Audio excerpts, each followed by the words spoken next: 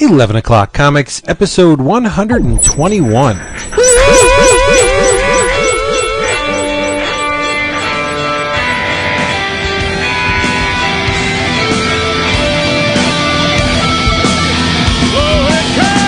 This is the part that infuriates Jacoby, so let's talk. Oh, I know. Well, you know, when Jacoby posts on the forum, you know, it doesn't just make you go, he's a good boy. They're all good boys. I know, what if Arsenio Hall references on the forum recently? There's never a bad time with Arsenio Hall. You know, the dog now? I love reading from Arsenio Hall back in the day. Man, me too. I remember when We Felt was on there. It was like, that's when I was like, oh my god, did he blow it up? That is the only episode of Arsenio Hall I've ever seen. Really? Oh, I watch it every night.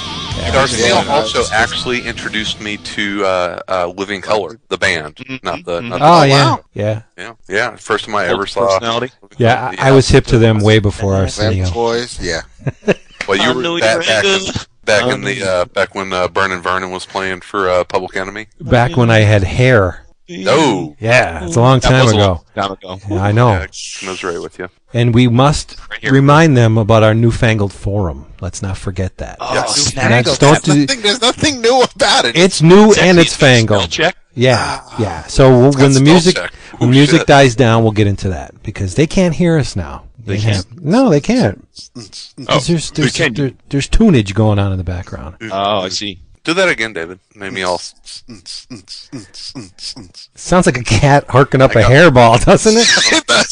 By the way, this is definitely nothing like combining my two greatest passions in life, my two greatest hobbies in life, I should say, simultaneously. Three, actually, if you include drinking. So I think passion was a good word. Yeah. Well, I just wanted to say my biggest passion is my family, but that's like you understood. That's a stock answer. Oh, not with him, I don't think. I believe it. Oh yeah. That's right. What? Johnny Cash is one of your other passions? Oh no, fantasy, dude. I got the Football Guys Ultimate Survivor Draft going on right now. Oh, nice. Mother, Johnny Cash. Hey, everybody. It's 11 O'Clock Comics. I am the anti-Cash, Vince B. You make me sad. You know, I'll read some manga. I'm the man in white. Anti-Cash. Get it? You're going to read get some prim and fancy or whatever it is, but prim and fancy. I do not dislike Johnny Cash. I'm just saying it to get a rise out of you. Hate Johnny Cash. I know. How the hell can you dislike Johnny Cash? Did you say hate Johnny Cash? Hate him.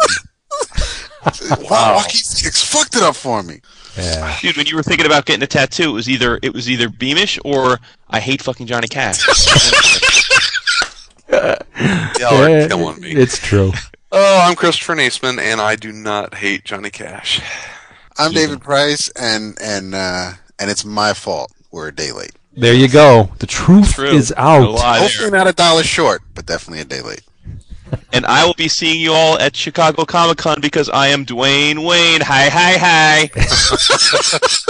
No, it's almost as good as Virgil, who I think lives in the basement of the Donald D. Stevens Convention Center. I think he just has a permanent home in one of the Wizard World trucks, and he just travels from con to con with them. He's Gareb Shamus's driver. It's paid. Yeah, you guys are hot tonight. I love this. No, you're not Dwayne Wayne. You're Kimber James.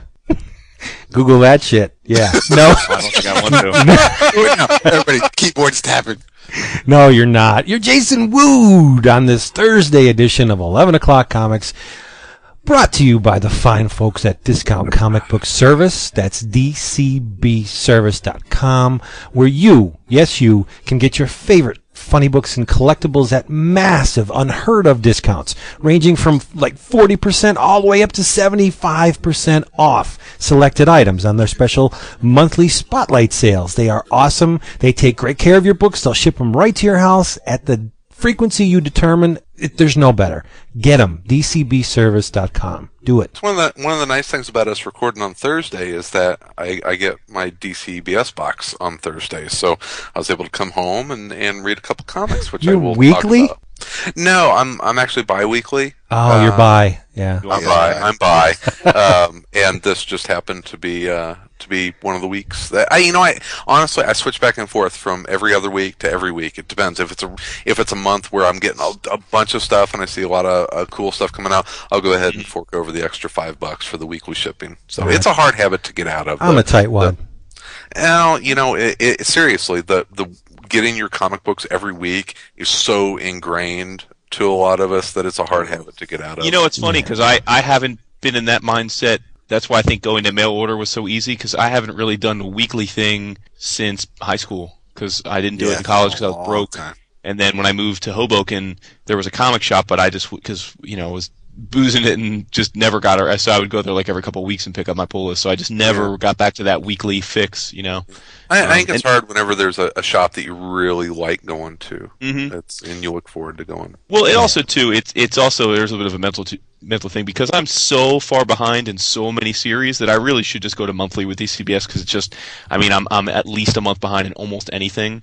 But I love the bi-weekly because I just love getting a box every 2 weeks. It's just fun, I wish I was only a month behind in things. I have well, to give you an example tonight.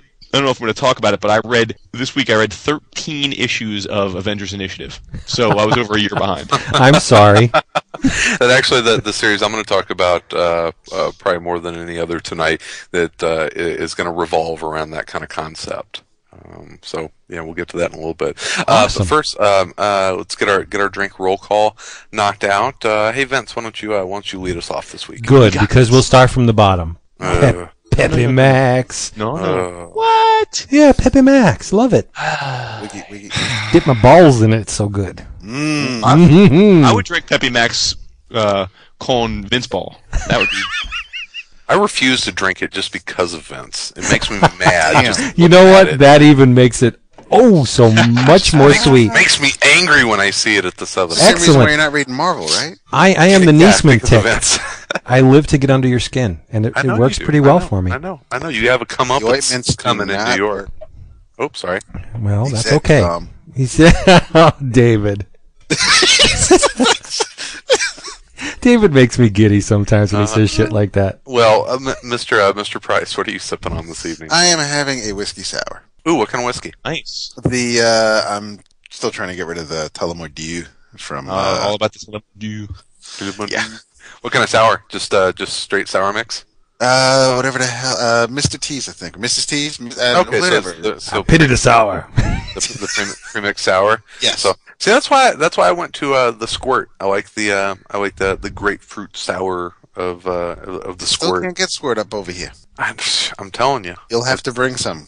I am. I'm gonna ship you all some Squirt. We got Yingling though, so that's a good trade-off. Which I heard described as the PBR of the Northeast. Bullshit! Who said that? Was gonna go to his house and kill him. Slap him upside the head with 3 inches of limp dick. Hey, you rail. Are you gonna bring David? You bring Vince with you. Hey, honestly, I thought that was a compliment. No. Let's revolve around the table, please, you guys. All right, Jason. Flustered. I am drinking some Pilsner Urquell. Oh, I had one of those a couple nights ago. That's a hotness, yeah. It's a tasty pills. Speaking of Urkel, Czech beer, yeah. My kids watch Family Matters. Is that the Urkel show every night? Yes. That really? Laura chick is hot. As the show progresses, do they watch it on like Nickelodeon? Yeah, one of those Nick at Night or yeah. But as the show progresses, she gets really hot. Didn't she do porn recently? Get out! I must Google this. You know who did do porn though? For real, like on the real. Well, no, but dude, Lawrence Fishburne's daughter. Oh yeah, she's very attractive. Really? Yeah. Lawrence is and not her reasoning, you can tell it. she's a real sharp cookie. Yeah. Her reasoning is because she thinks Kim Kardashian is famous because she was on that porn with Ray J. So she figures that this will make her famous. And she's got her daddy's mouth, which is he does have a cute mouth, but on a woman it even works more. No, he does, but she's very very striking. All I know is if you guys watch CSI, all I know is Morpheus has been hitting the hoagies. That's all I know. Oh God! I see that in the Predator trailer too. Yeah, that ain't he ain't slim. The salami. The Predator. How does a dude that wins like a best actor Oscar in like his first film ever, Adrian Brody, end up being like not even above the credits in Predators? Like, how does that happen? Because you have Is he a douche? Fishburne in the movie with you. Well, Species probably helped knock that down a bit. Oh yeah. Or Splice, or whatever the fuck it was called. What the hell was was it? Yeah. That was it. Yeah. And I like Adrian Brody. He's a pretty darn He's a good fine actor. Yeah. I don't know. Chris, what are you drinking? I am. My series of good summer beers continues. I think I had the Two Brothers Cain and Ebel Red Rye Ale a couple months ago. This is also a rye ale, and it is from our friends north of the border in Minnesota, from Summit Brewing Company, and it is from their Unchained series. It is their Indian style rye ale, and it is delicious.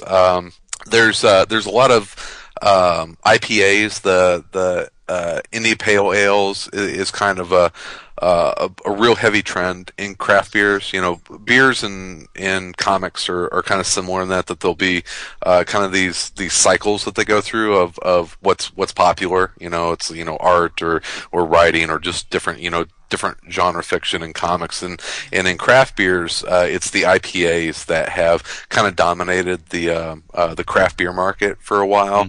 And this, if you like an IPA, this is kind of a real easy step to take. A red rye ale. It's really hoppy, and so it has that pop that you'll get from a really hoppy IPA, but because it's a rye ale, it's kind of smoothed out a little bit, so it's not quite as bitter as a lot of your really hoppy IPAs.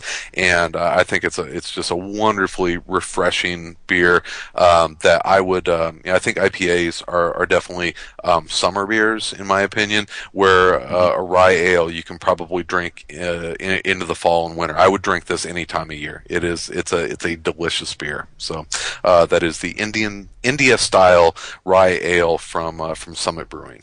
Wonderful, excellent. There you go. Wunderbar. It's awesome. Before we get into the comic talk, I want to make everybody aware of a cool blog that's out there. Oh yeah. Yes, it's under the Comic Attack series of blogs. That's comicattack.net, one word. Okay. It's called Ink Stains. It's run by Ken Meyer Jr. And here's the pitch from the website. Every other Monday, you can dive into the world of the fanzines of the 60s, 70s, and 80s with artist Ken Meyer Jr. Now, David will remember Ken Meyer as the penciler on CLiNT, the Hamster Triumphant. Yeah, he did Kilroy is Here from Caliber. He did some work for Revolutionary, and he has a story in Comic Book Tattoo, that Tori Amos thing. I don't know the name of it. I'd have to reach for my book. But, you can see pre-professional work from artists such as John Byrne, Barry Windsor Smith, Bernie Wrightson, Brent Anderson, Dave Cockrum, and many more. A precursor to black and white comics and mini-comics, the fanzines of this era are incredibly hard to find and can be very expensive. That's very true. Ken will showcase a specific issue of a fanzine each column. And get this is the twist, the hook that got me all fired up, and provide a link to the PDF of the whole issue. Oh, cool. Yeah, travel back in time to see some of your favorite pros when they were still just fans. And this is completely unsolicited. He doesn't know me from Adam, but I stumbled upon this website. My jaw dropped. You can get Anomaly number 3 with a gorgeous Richard Corbin cover and content. CPL number 11, which stands for Contemporary Pictorial Literature. It has Alex Toth on the cover, Gil Kane doing Iron Fist, Nice. Buckler, Rich Buckler, John Byrne, Joe Sinnott. He has the voice of Comicdom, fantastic fanzine, of course, the Rockets Blast Comic Collector, RBCC, the big old granddaddy of fanzines. You can get an issue of Squatrant, the EC fanzine, the Collector, Nimbus. This is unbelievable. I think he has like 21 or 22 different blog entries, and each one of them, with the exception of Wits End, he put up 2 issues of Wits End, and they made him take them down. But other than that, the out of the 20-some blog posts that he has, you can get sometimes multiple issues of fanzines in PDF form. Go back in time. See how awesome it was back then. I downloaded them all, the ones I didn't have. This guy's awesome, Ken Meyer Jr. It's under comicattack.net. You'll see a menu bar at the top. Click on columns, scroll down to ink stains, bada boom. You can get all the fanzines you want. Cool. We killed the fanzines. Well, I know, and that makes me sad because I'm a huge fanzine lover. I have almost a complete run. You mentioned this last week, Vince, right? The RBCC. the Mark Miller CLiNT. Yeah. You don't. I thought you were excited about it. I am excited, but there's a caveat because you have to order both issues at the same time. I know. What if it sucks? Then you're 2 issues in the hole. Well, some of it too is actually stuff that I've already read. Like it's reprinting, it's serializing the Jonathan Ross comic that's been coming out. What the hell's the name of it? The one that's been coming out from Image. The Tommy Lee Edwards. Yeah, the Tommy Lee Edwards book. Turf? Yeah, yes. Turf. Wow. It's serializing that. It's serializing another something that came out a while ago. That you know what? More eyes on Turf is not a bad thing. That thing is spectacular. Tommy Lee Edwards. It looks spectacular. Again, deal with the devil. It's dense. The narrative is super dense. I had to read the first issue like 3 times. Yeah, agreed. Yeah. Just to wade through it. But I mean, I think it's going to be very rewarding once you have made the effort to decipher it. I don't know if is that a testament of a good writer or not? Is excessively dense a handicap? I think if it's layered, it is. If it's, and I haven't read enough of Turf to kind of have any sort of educated opinion about it. I think sometimes writers can be a little impenetrable, and I don't know if that is a good thing. It's like we were talking about Neonomicon, and I think Alan Moore is the master of really complex layered storytelling, and that's great. But what he does better, and I think we've talked about it before, what he does better than anyone is that on the surface level, it's very entertaining, but you can keep peeling it back and finding different layers. I think there's too many writers that are confusing and trying to be overly clever. Right. I think the trick is deciphering which it is, because way back when I first discovered Jodorowsky. Yeah. If you read some of that stuff he did with Mobius, and as a matter of fact, it's really dense, and he has that special Alejandro personality where you're like, what? And you have to flip back and reread just to make sense of the stuff. Is that how can you decipher that when you're reading it? Whether it's the earmark of an untrained writer who's trying to be really complex for the sake of complexity, or if it's just a wacko like Jodorowsky or say Morrison, who's that's just the way that's the personality of the writer. It's tough to tell. I think maybe at the end of Turf we'll know. There was an anthology book from Humanoid called was it Metal?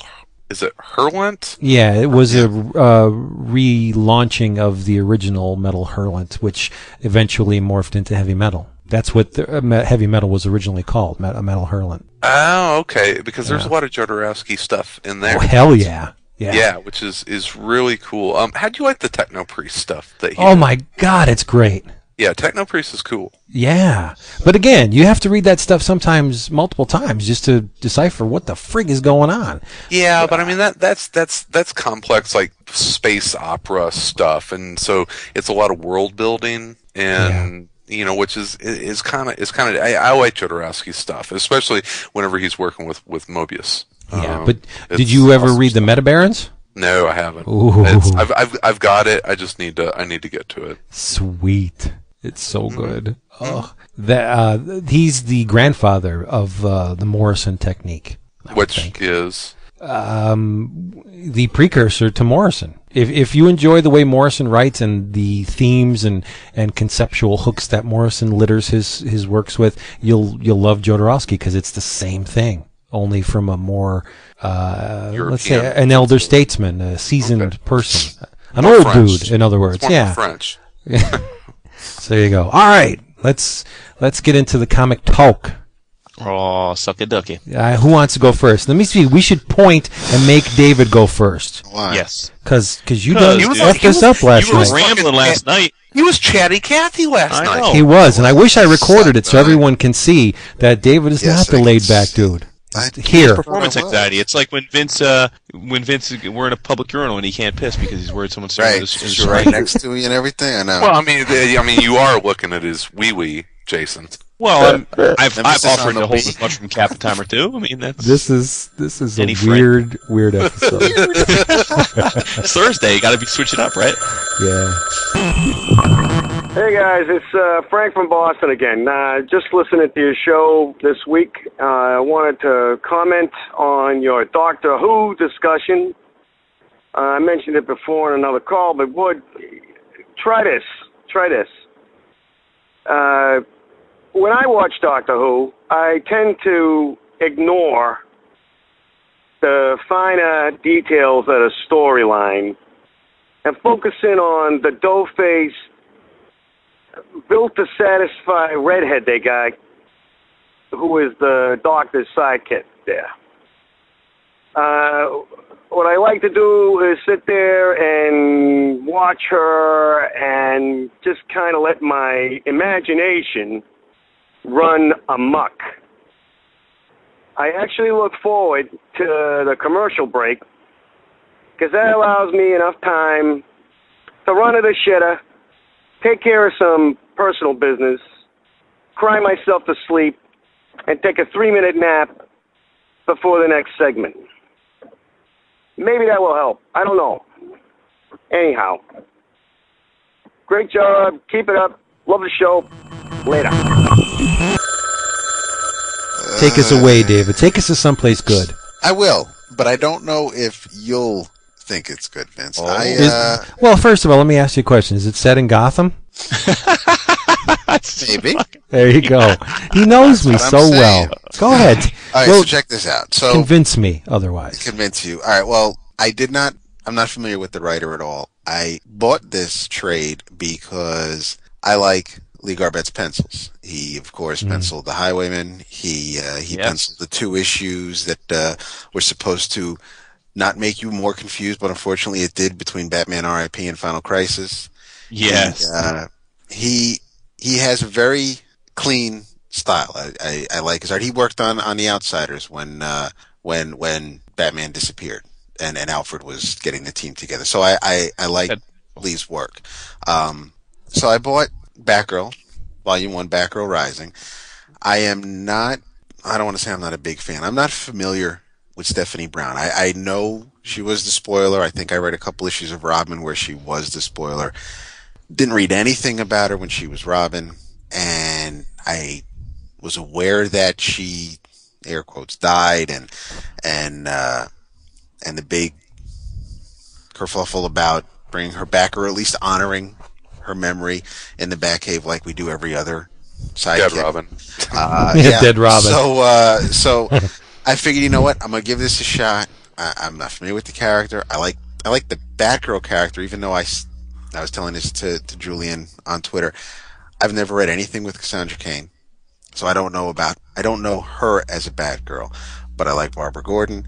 I like the idea of someone who's Robin's age, more or less, but in the Bat cowl. So with figured, boobies, all right, and you got the boobies. So I figured, what the hell, let me give this a shot. This is a mix of Spider-Man, young Spider-Man, where he's in high school and Aunt May doesn't know the secret identity. He's got to keep it from his friends and family. He's got to make sure he's doing well in school while taking on the villain of the month. And it's got some Batman Beyond because Barbara kind of takes Stephanie under her wing. Wheel. I see. I was going to go there, but I was just like, that's just so wrong. Someone let Vince do it. And so it's got a nice. There's some nice aspects in it that I'm really digging. I'm going to get the second trade. The art, for the most part, I said it's pretty much entirely penciled by Lee Garbett. I think it's the first 7 issues.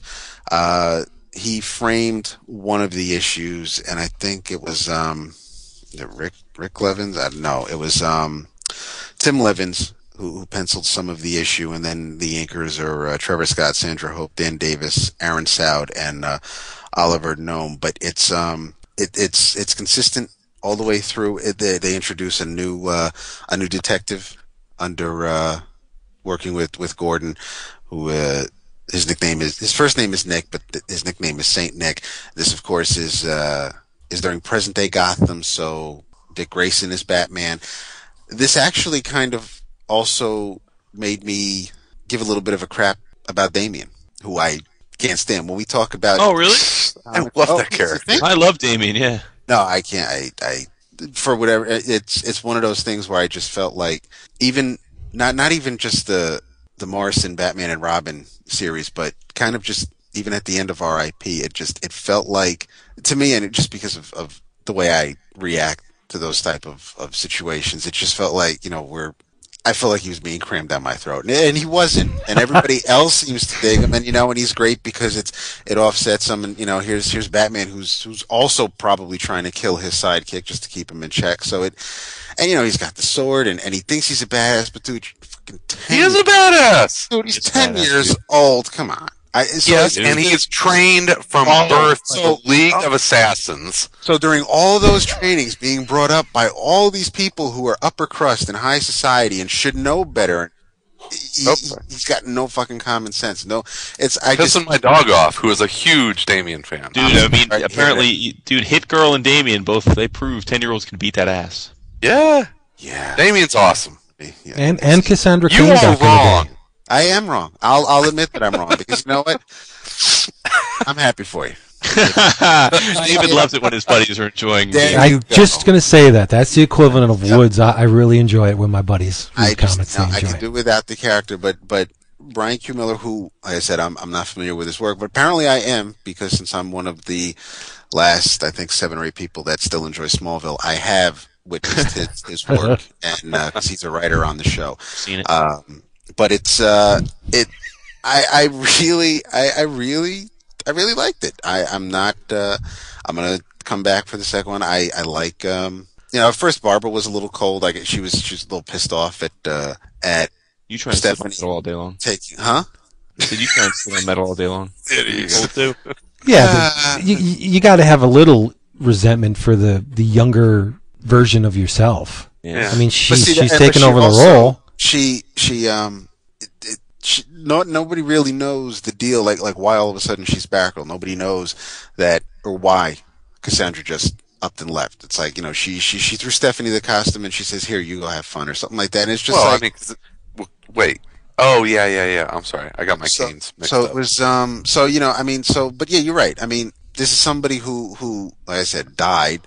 So she's already been out there before, and like you said, Vince, that there's going to be some resentment there. And there was some nice moments between Barbara and Dick in the Batcave, where they were talking about their past, and then you see Stephanie and Damian interact as Batgirl and Robin, and sometimes the apples don't fall far from the trees. It's just a really cool 7-issue chunk of a new series, like I said, that I'm gonna keep checking out. So that is my high note for the night so far. Have you all heard this rumor about them maybe bringing Barbara out of the chair? Well, it's about damn time. I heard that, No, it's not. Yeah, it is. She suffered enough, man. She is such a better character now than she ever was as Batgirl. They put her through the ringer. How many times have they Character thrown should be put through the ringer? Have they thrown Dick at her only to have him come up with some stupid reason why he can't be with her? Like going into what was it, Infinite Crisis or Final Crisis? They had that one shot where they were all lovey-dovey and let's try this, and then a month later, I don't think so. We made a mistake. Like, kick the cripple, No, I think Barbara should get out of the chair. No. Yeah, because it's worked so well for Xavier all these years.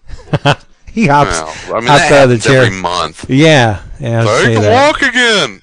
Yeah, sing us a new song. See, if he stayed in the chair, Sight could have just pushed him off the island a lot quicker. There you go. No, but help. Barbara's a much better character as Oracle than she ever was as Batgirl. Well, that's like I mean, you could say the same thing about Wally West's Flash. It's like he's kind of almost he was Flash longer than he was Kid Flash, and and it's like so Batgirl shows up in the '60s, and she's been.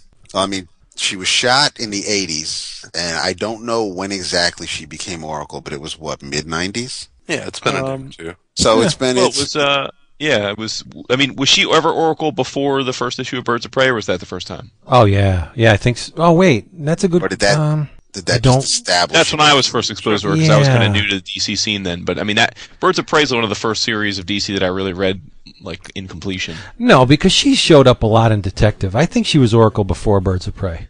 I think you're right. Yeah, because that was pretty much that was. Bruce found a use for her with the whole you work on the networks and right. They may have fine-tuned it with the whole digital Oracle logo thing, and I think you're right. Morrison used her in Justice in JLA, or at least as far as like linking into the satellite and stuff. Yeah, I think so. Yeah, she's all over the place. Yeah, it's great. So I'm going to take a nod from Chris and spoil the shit out of something. Because remember last week when Chris said, spoil it? Fuck it. Yes. I'm going to do this. Rat-a-tat-tat. Say what you're going to spoil before you start spoiling it. Well, I know. I'll give them a chance. This way the forum can start a thread about it.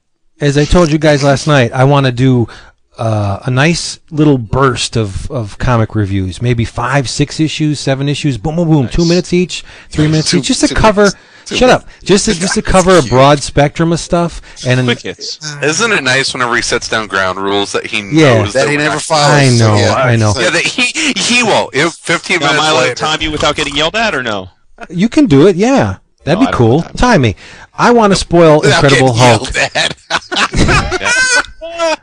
I want to spoil Incredible Hulk 611. Fuck you. What are you doing? I'm spoiling it. I am. It's the ultimate the final chapter of World War Hulks. It all came down to this: the big old knockdown, drag out battle between Bruce, the Green Hulk, and Scar, his abandoned son from way back when in Planet Hulk. I won't go into specifics because. Just read the issue. There's a real neat psychodrama going on with Bruce and son, like any offspring in the Marvel universe isn't abandoned. Well, I think this issue takes steps to rectify that situation. Oh, snap! It is a universe of baby daddies. And get this, my first read through, I have to admit, I was perplexed. I got to the last page. I was like, what? What the what? That's the end of World War Hulks? Are you serious? I thought Greg Pak lost it because it does not end in a typical Hulk fashion. Can I tell you how it ends without giving away too many of the details? Why not? It doesn't end with the death of a major character. It does not end with someone losing their powers. Here's the spoiler. It ends, World War Hulk ends with a hug. A hug! Kumbaya. And that's awesome. The first time I read it, I said, I don't believe this. The balls on Greg Pak to do this. But then I actually had to think about it for a couple hours, and it is not something that's unknown to the Hulk book. That alienation and rage that is the central theme of the Hulk for many, many years. The better writers like Peter David and Mantlo have always injected heart and humor and the little bit of tenderness into the Hulk. So this is not completely unknown, or it is surprising though, because I expected Scar to take off his head, or at least try to, and it does not end that way. It's a fantastic fight. Paul Pelletier does a great job on pencils. My boy. They're literally, Scar hammers the ground with such force that he shakes the tectonic plates and absorbs the power and just unleashes it all on his father, and it doesn't do a damn thing. I mean, Bruce is more powerful now than he's ever been. But there's a really neat line towards the end of the issue. Can I just interrupt you for a second and ask you a question? Yeah, sure. I'm a little behind on this, probably like 3-4 issues, but it's fine. But how is Bruce more powerful than ever? Because I guess he's always been the most powerful when he's like enraged beyond all belief. But right. Well, they've made it a point in many instances to say this is the most powerful the Hulk has ever been. They do it in this very issue, but Scar enrages him by saying something that really ticks him off, and it relates to Planet Hulk. And so the beatdown commences, and Bruce comes really close to killing him, and that's where the issue, that's where the resolution comes in, and it's really heartfelt. It's cool, and I think the issue's brilliant because he didn't go down the familiar path. Like, awesome. I'd be one of the last guys that would ever criticize a writer for breaking out of their thematic cage, so to speak, trying something different, reaching out, doing a little bit of a change up, and surprising your readership. That's what it's about. Give me something different, something I haven't seen before. That's what this issue does. Wow, the road that this thing goes down, and the possible roads for future Hulk storylines. This is pretty cool beans. And Pack reveals his reasons for doing what he did. There's a little text page somewhere in this thing. On the next issue box in the back, they have Greg Pak says his words on why he did it, and it works. It really works, and you get a great John Romita Jr. cover. So there's Incredible Hulk 611. You need to read this.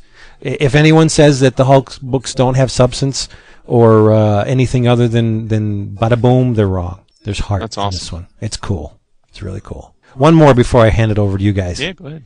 Abe Sapien, Abyssal Plain #2. Oh, yeah. Wow. Yeah, again, I got to give it up to Mignola and Arcudi because they took a very disturbing, horrifying situation and they injected a lot of heart and poignancy to it. Yeah. Almost to the point where Abe kind of takes a back seat, where he takes on a Uncle Creepy Cousin Eerie horror host kind of role and just lets the action unfold in front of him. I mean, there are points in the story where he takes an active role, but for the most part, it's just the dudes on the ship. And Peter Snaberg wears a great Cameron Stewart hat. It's really, really close to Cameron Stewart. Snaberg can stand on his own. You know what? No, but I don't know if Cameron Stewart can hold Snaberg's jockstrap. Tell you the truth. Wow. But what I was saying is brought the strength. It's Snaberg is one of the most underrated artists in comics. See, you're doing exactly what some of the people on our forum do. What? Where whenever I take two things and put them in a sentence together, they think that I'm making one lesser and one greater. Yeah. I'm not doing that. I'm saying I didn't get that at all from Peter Snaberg. This artwork looks like it came from Cameron Stewart, which is a very, very good thing. Is what I'm saying. You got a classy, economical line. There's this really sharp, well-planned blacks, and the facial expressions and the body language. Yow! I mean, he is on point every page. But I'm not saying Cameron is better or worse or vice versa. No. You don't have to attack. I'm not attacking. I'm just. Don't miss for Snapeberg for next week. Should I? He's really good. I'm just saying you're defending him. I am defending. This week. I think no. Michael Allen Nelson on 28 Days Later trade paper. Nice. Oh, that's cool. Yeah. Cool. I get a little touchy because I'm a big Snaberg fan. I think he's a guy that you should be.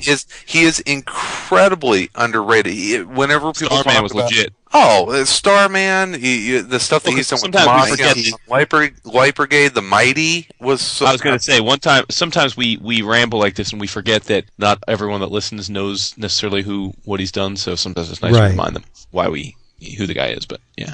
He did the book I talked about a month or so ago, A God Somewhere. Was his? I still need to get. I'm dying to get that. Yeah, he's the real deal. So I'm sorry for jumping all over you, Vince. I just get a little. That's all right. Hey, you know what? Keep in your mouth, Vince. Finish him. And I love Cameron Stewart's work, but I think that, and that sounded terrible. The jock. I was going to say, Cameron just clicked us off and is like, "Fuck those guys." Well, he does listen. Hey, he does. I know. Cameron is a fantastic artist. He is fantastic. I just think that Snaberg is a guy that doesn't get nearly enough credit, and I agree with you. And he's a veteran. He's been doing it for a long time.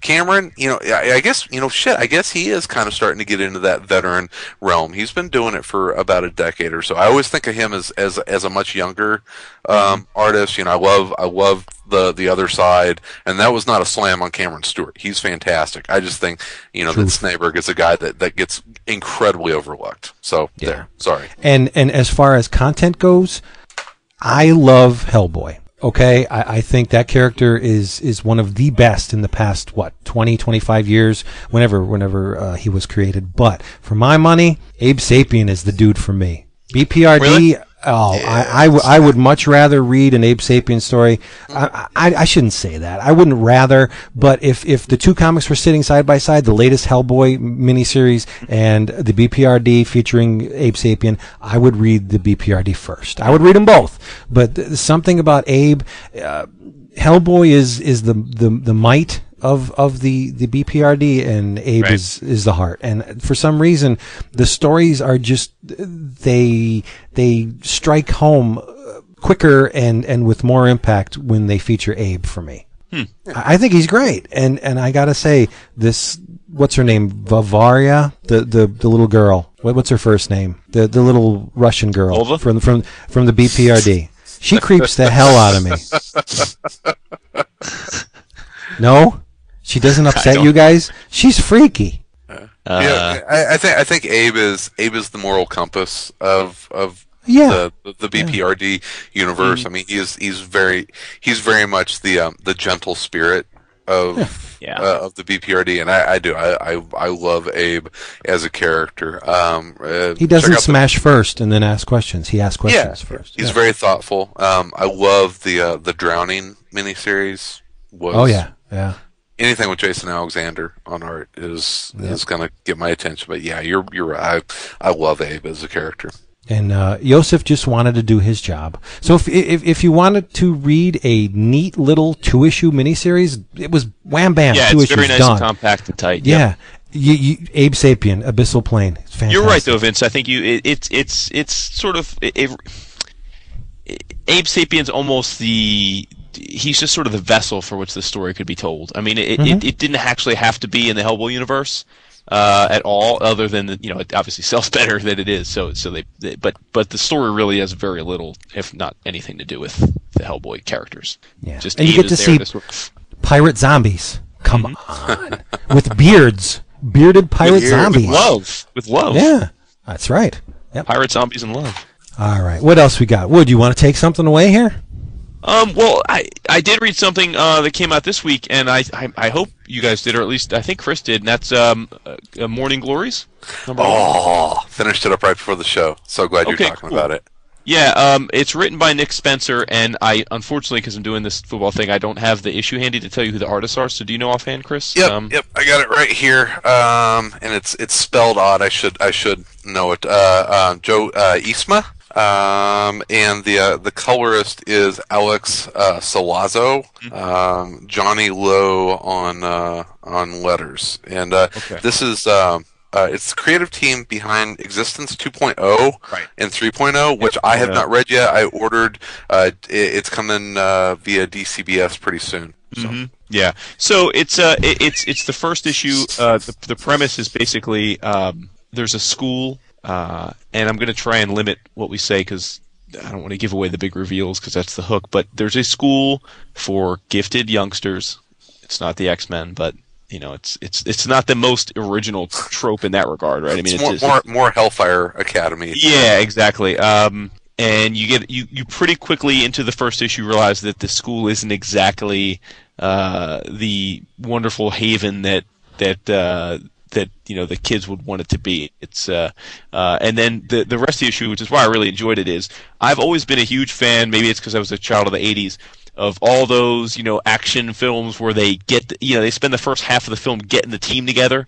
Like they go to the, they show up to the dude's trailer home and they're like, Pete the Archer, we got to get you on the team. It's like they get the whole team growing. That's pretty much what this is. They introduce you to this incoming class of students, and they're from all different walks of life, and they kind of set up each of their backgrounds and who they are and why they're going to this school. And basically, it's supposedly this really exclusive prep school where these kids are getting offered scholarships to go there. And some of the kids are brilliant, and you understand it. Other kids seem to be total screw-ups, and their parents are kind of baffled as to why they would even get a chance to go to the school, but they're going to send them anyway.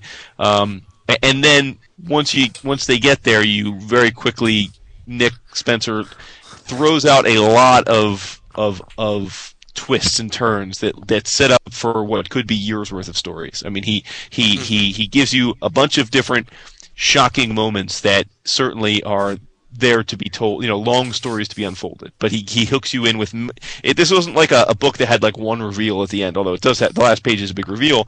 It had, I would say 5 or 6 moments where you're like, I wonder what's going on with that. And presumably, if the book does well, we'll find out, right? I mean, it's this will be his first attempt at an ongoing series after a couple of minis. But I liked it quite a bit. I thought it was great.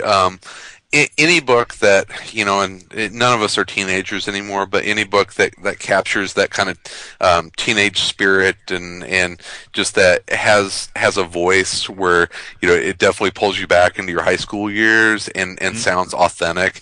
I respect that when writers are able to do that, because that's a hard thing to do, is to be able to write like a like a teenager speaks, or at least how we think a teenager speaks. And, it was one of those. Bendis can do that. Yeah, Bendis is fantastic about it. He can't write adult superhero comics worth of shit. But ain't I a stinker? Teenagers. Yeah, thanks for poking the bear, Vince. That's spiky. But Nick Cage shouldn't talk like he's 15. Oh my god. Nick Cage, Luke Cage. Luke. Or did I say Nick Cage? Yeah, it's okay. You're thinking of Ghost Rider. It's all right. Yeah. No, this was fantastic. It definitely has. What did you think of the art, Chris? I'm glad you said that. You said that. I ended up really liking it. I mean, it's if you like the coloring that like Maury Hollowell does on McNiven, I think if you're a McNiven Hollowell Dexter Vines fan, that this will probably appeal to you. It's pretty. It's clean, and I think that works for the story just fine.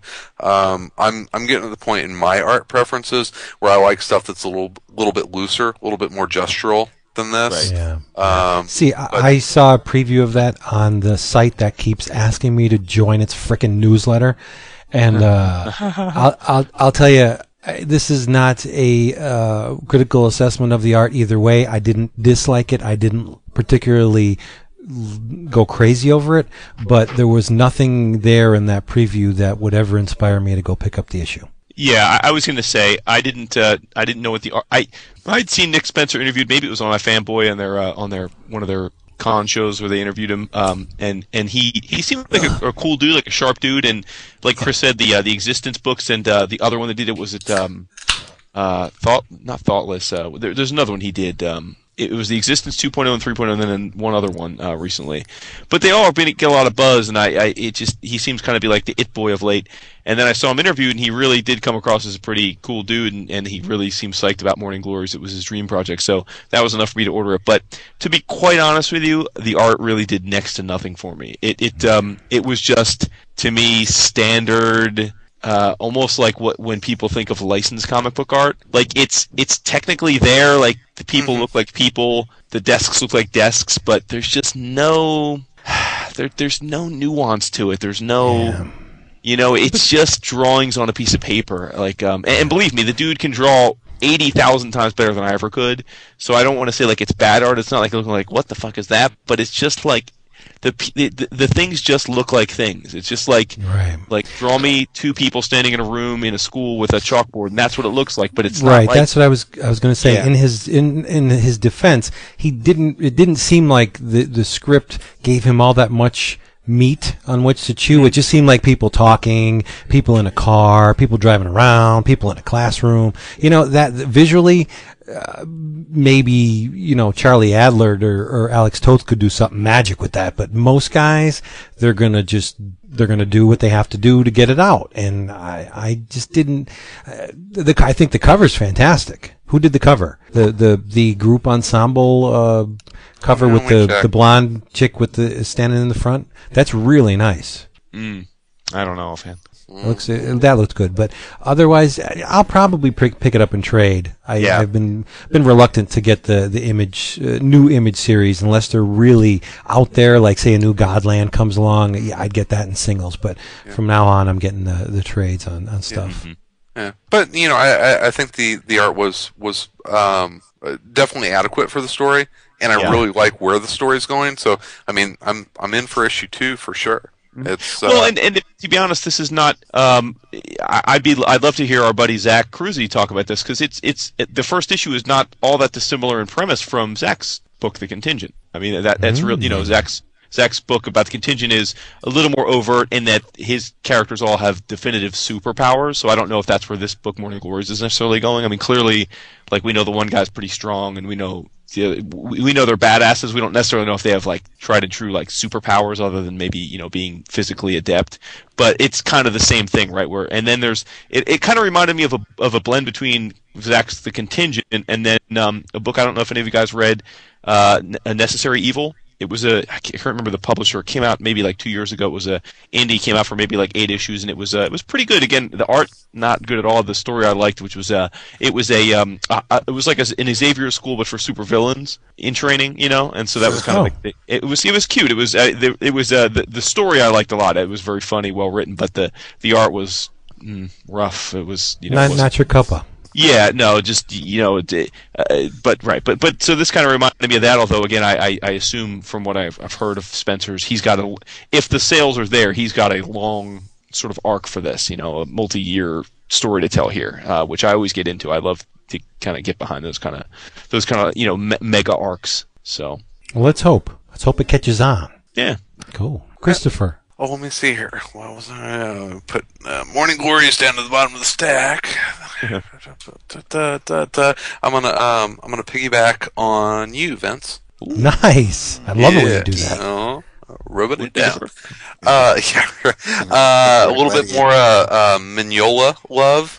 I guess last week or 2 weeks ago, Baltimore, The Plague Ships came out, and it is a 5-issue miniseries. It's coming out from Dark Horse, and it is in the Mignola universe. It is character Baltimore, and that's not his full name. Let me find it here, but it is a story by Mike Mignola and Christopher Golden with art by Ben Stenbeck, and Baltimore is a vampire hunter in post World War I, and it's the tail end of World War I. It definitely has all of the feel of the Mignola universe. It's supernatural and demon hunters and that kind of stuff. There was a novel, which I'm rifling out here, called Baltimore, or The Steadfast Tin Soldier and the Vampire, and it is an illustrated novel from Mignola and Chris Golden. I have not read the novel yet because it doesn't have a bunch of pictures in it, and has a pretty cover though. It does. It has a beautiful cover. It's actually on my stack of prose stuff that I want to get to. Just like Hellboy or BPRD or any of the other Mignola titles, if you are a fan of his work, then obviously Baltimore is a great title to pick up. He's very, very similar in in the Hellboy vein of being kind of the tortured soul that is hunting down the evils of the world and having to make deals with the devil along the way. So it's it's pretty standard Mignola fare, but it's beautifully illustrated, and if you like those period pieces, especially with not Nazis, but vampire German soldiers from the early 1900s, then it's definitely. Yeah, I liked it a lot, Chris. I wasn't gonna I was gonna wait for the trade on it, but then you mentioned it, so I forgot. I actually read the first issue. I thought it was really good. I mean, I'm just on a vampire kick of late. I don't on books and TV, and I actually just watched a movie on Daybreakers. I'm just on this vampire kick, I thought it was really good. I mean, the art, Mignola's built this universe where, he has all these different artists involved with him and stuff, and they all sort of have this same aesthetic, and they're all distinct. It's not like they're all clones, or it's not like back in the Image days where they just training young guys to mimic them. Each of them is very distinctive, but it just has that same vibe, the same color palette, the same mood. It's just, and there's not a bad one in the group. I mean, they're all just champs. Guy Davis, Duncan Fegredo, my God. Yeah. Paul Azaceta. Christopher, did I hear a lighter fire up while you were talking? Yeah. Are you smoking again? I'm having a little pipe tonight. Oh, okay. Well, I guess that's okay. Listen to you, Sherlock Bonivolia. Wow. Hey, I have very good ears. I'll give the wife's out of town, so I was like, you know what? I'm gonna break out a pipe while I'm talking to my boys tonight. So yeah, just kind of kick them back and just be careful. Just look at the Sherlock Holmes role tonight, because you can't smoke a pipe in public, and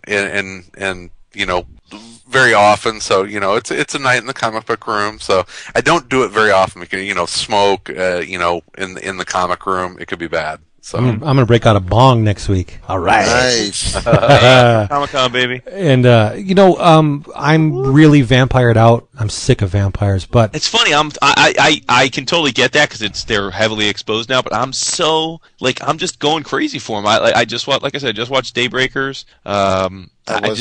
Bad. That's what I thought. Yeah. But what was I going to say? I just started watching True Blood. I was going to say, my wife and I watched True Blood. Love that. I have a book that I'm bringing to vacation called The Passage, which is got a little bit of vampire theme to it. I don't know.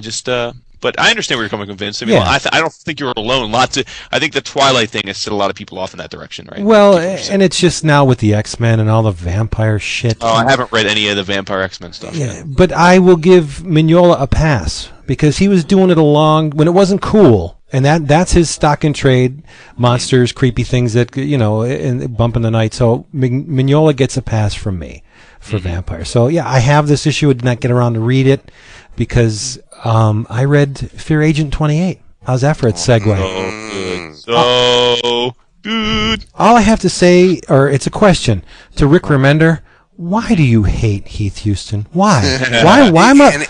He explains it to you in the letter column. I know, but I still don't get it. Why would you want to torture your child like this? And make no mistake, Heath is his child of sorts. The shit that he has put this character through in 28 issues, 10 times more than anyone should have to endure. And they should have subtitled this miniseries Out of Step, which they did. Let's kill all the main characters off. Because it's crazy. No one gets out alive. I don't think anyone will, to tell you the truth. In 4 issues, if Heath is still alive, I'd be really surprised. Exceptionally surprised. They took a few of them out in this issue. A couple. And for people who go to our forum, David. BullpenBulletinspodcast.com/forum. That's BullpenBulletinspodcast.com/forum. Deep, sexy Billy D. Williams version. And Dap, thank you so much for all the hard work and getting the server switch over and all that. So kudos. Yeah, I was going to thank you, but I told you that was only yesterday. That was yesterday. Yeah, no, it was.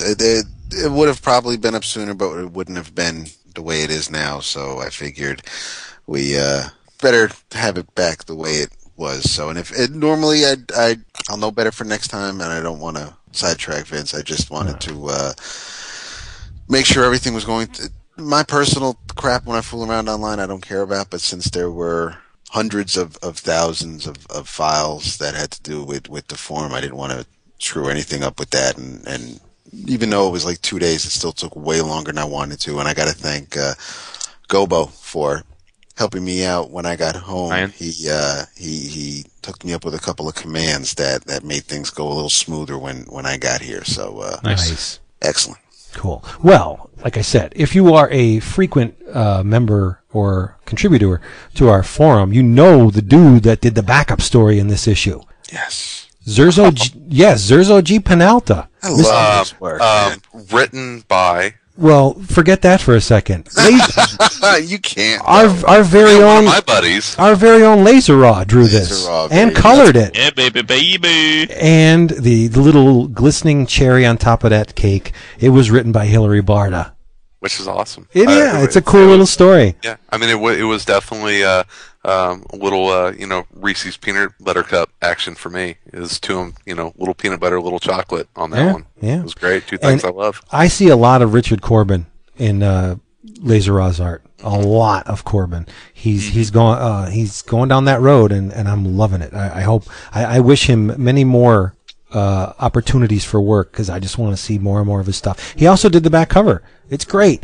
And where Rick, I think, just revels in torturing Heath. I think Hilary really understands the fun that you can have with that character. Yeah. I hope that's what happens at the end of this series, where Remender hands it off to whoever, just do a Tales of the Fear Agent, whether it's, a bi-monthly or quarterly, even biannually. Just don't let Heath go. Keep the character alive. And there's oodles, I love that word, of past storylines they can jump into, just like Heath as a boy, Heath in the with the Fear Agents. Heath, you don't necessarily have to. Don't eulogize the character after this miniseries. I swear, I think Heath is going to the great beyond after this. It does not look good, and I can't tell. How many body changes is this now? I lost track. It's a minimum of 2. So you ain't lying. Yep. He's died twice now, and this is issue 29? 28. Yeah. Think about that for a second. In 28 issues, think about how expansive that universe is that they've created for Fear Agent. Yeah, and one special in 28 issues, I think. Yeah, so 29 issues. Think how big the Fear Agent universe is. And I can't tell where the Mike Hawthorne begins and the Tony Moore ends. It's pretty seamless. Yeah, I was going to say, because this is the first series that hasn't been drawn by either Tony or Jerome, and Mike Hawthorne does a hell of a job. Yeah. Hawthorne's a beast, man. Yep. Excellent. Yeah, I really enjoyed issue. it. The cool thing about that series, and I mean, it's certainly one of my favorites. I know it's one of pretty much all of our favorites. Is that even though it's been a while since I've read it, I'm so in love with the universe that Rick's created that I don't ever read an issue like with 28 and feel like, oh damn, I got to go back and read that last trade to remember what happened, because it's a complex. I mean, it's time travel. It's like you said, different bodies, clones, and yet I read that issue and I felt like I had no. There wasn't any moment where I was like, what's this about? Like, what happened here? I just, I picked right up where I left off. So I got to give him credit for that. Yeah, but just to watch all your loved ones either vaporized or turned into cybernetic. The Borg. Yeah, poor Heath. Aw. Yeah. I hope he gets some before he buys it. That would be a nice consolation prize. He's gonna get drunk, is what he's gonna do. It's always a good thing. One more before I pass it on. A quickie. A good pilot season book. Yes, okay. There is such a thing. Robert Kirkman, Mark Silvestri, Bernard Chang, Stellar. They named it right, because this issue was pretty damn good. Is it Stellar? Yeah, Stellar. Pilot season Stellar. It's a superpowered chick with a checkered past trying to atone for her sins, but it seems like her other superpowered brethren will not allow her to do this, because they put her in a position where they're going to Earth to take the damn thing over, and they demand her participation or else. I guess there's a squad of superpowered individuals that have been exiled for their crimes, and she's extremely radioactive, kills people just by being in contact with them, I guess. Sounds like my first girlfriend. It's a really tight issue. It does what first issue should do. Well, not first issues, but actually pilots should do. Introduces the character, makes me give a shit about her, and then throws her into the meat grinder. Because I want to see more of this character. Who knows what's going to win? But for right now, after all I've seen from the pilot season books, I'm going to give my vote to Stellar because it's really cool. And the cover by Silvestri, he's still got it. Silvestri can still pencil like a bastard, and he draws good, hot chicks. And I liked it. Who did I say? Colors by Felix Serrano and line art by Bernard Chang. We've heard of him. He's good. Yeah, pilot season Stellar. Don't run out and get it, but if you see it, pick it up. You happen to trip across it. Hey, what's up, guys? It's Ben. I love it when art imitates life, and by art, I am talking, of course, of the 11 O'Clock Comics podcast. I am listening to you guys in the car here talking about your favorite places to read comics, both now and as a kid. And it just so happens that I'm on my way home from work, on the way to head out on vacation, going up to my family's camp up in Maine, much like Mr. Wood. It's a place I've been going every summer of my life since I was a little kid. And we have a little lake house cottage up there, big wraparound porch that overlooks the lake. And it's just my favorite place in the world to sit and read comics. And I am headed up there this weekend. I'll be there all next week. I've got a short box stacked up, half full with singles and all my Regina books, and then half full with trades. And I'm going to be digging into some Grant Morrison X-Men and some Planetary, and man, I don't even know what else I put in there, but I've got a whole bunch of stuff lined up, ready to be read next week. And it was pretty cool just listening to you guys talk about your favorite spots to read comics. That's where I'm headed for the next week. Sitting by the lake, reading comics. I won't be listening to you guys next week probably, so I'll miss you, but I won't miss you that much. And I can't wait for the next episode. There are. Oh boy, there we go. I know how we tend to talk about how we'll save and just buy the trades or the collections, and we're kind of weaning ourselves off of single issues. But there are a couple of books that I will have to continue to buy when they come out, monthly basis or however often they appear. One of them, which is not by the big two, is published by Oni Press, and it's The Sixth Gun. Oh yeah, sure. Hell yeah. And this is the first book in a while that I read the first issue for Free Comic Book Day, decided to buy it when it was solicited with the second issue, and it came with a nifty little print. But and for those that asked, the only difference between the Free Comic Book Day and the non-Free Comic Book Day is the cover. The insides, the ads, everything else is the same. Oh, so sounds like Savage Dragon 147. There.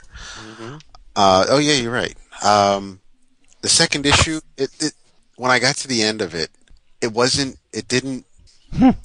Normally, when I'll read something, I want the next issue. Mm-hmm. And I'm like this with the third issue for The Sixth Gun. I want to read it now just because I want to see where it goes. I mean, I'm cursing Cullen and Brian in that regard, but I don't want the next issue now because I feel like I didn't get enough, or that I feel gypped in any way. I want more story. I haven't we get so much, and I mean the first issue did a nice job of setting things up. I thought the second issue moved the story along very quickly. Nothing was wasted. Everything nice, steady clip. We got another character introduced, and more of the story or the mystery is being thrown our way. The bad guys are really, really bad, and everybody's unique, and the art and the colors are fantastic. But I'm so wrapped up in this world that I want more of it, and it will be as long as they continue to put The Sixth Gun out. I will continue to buy it. I will not wait for a collection of any sort. I want to read this as it happens. Wow. Yeah, no. I was the same way with their last series, The Damned. Yeah. The Damned is one of my all-time favorite comics. David, do you want to set it up a little bit about what it's about, or are you trying to keep? We can. No, I mean we can. I mean it's It is set in, I don't know. Do you say the Old West, Wild West? I would say like the 1880s, right? Like yeah. I mean, there's the sixth gun, and legend has it that it vanished after the war. Why do they call it the sixth gun? See, I know you were going to ask me that. Okay. And hopefully, because the whiskey's hitting me, maybe somebody else can remember. I do know that it was. I do know that it's connected to its owner. So whoever holds the gun stays with them. Nobody else can pretty much handle the gun until the current owner is dead. The wife of Oleander, was it General Oleander Bedford Hume? His wife, his widow, is looking for it's a matching set of guns. So she has one. Her husband's gun disappeared. She wants the gun back. The gun is in the possession of an old man.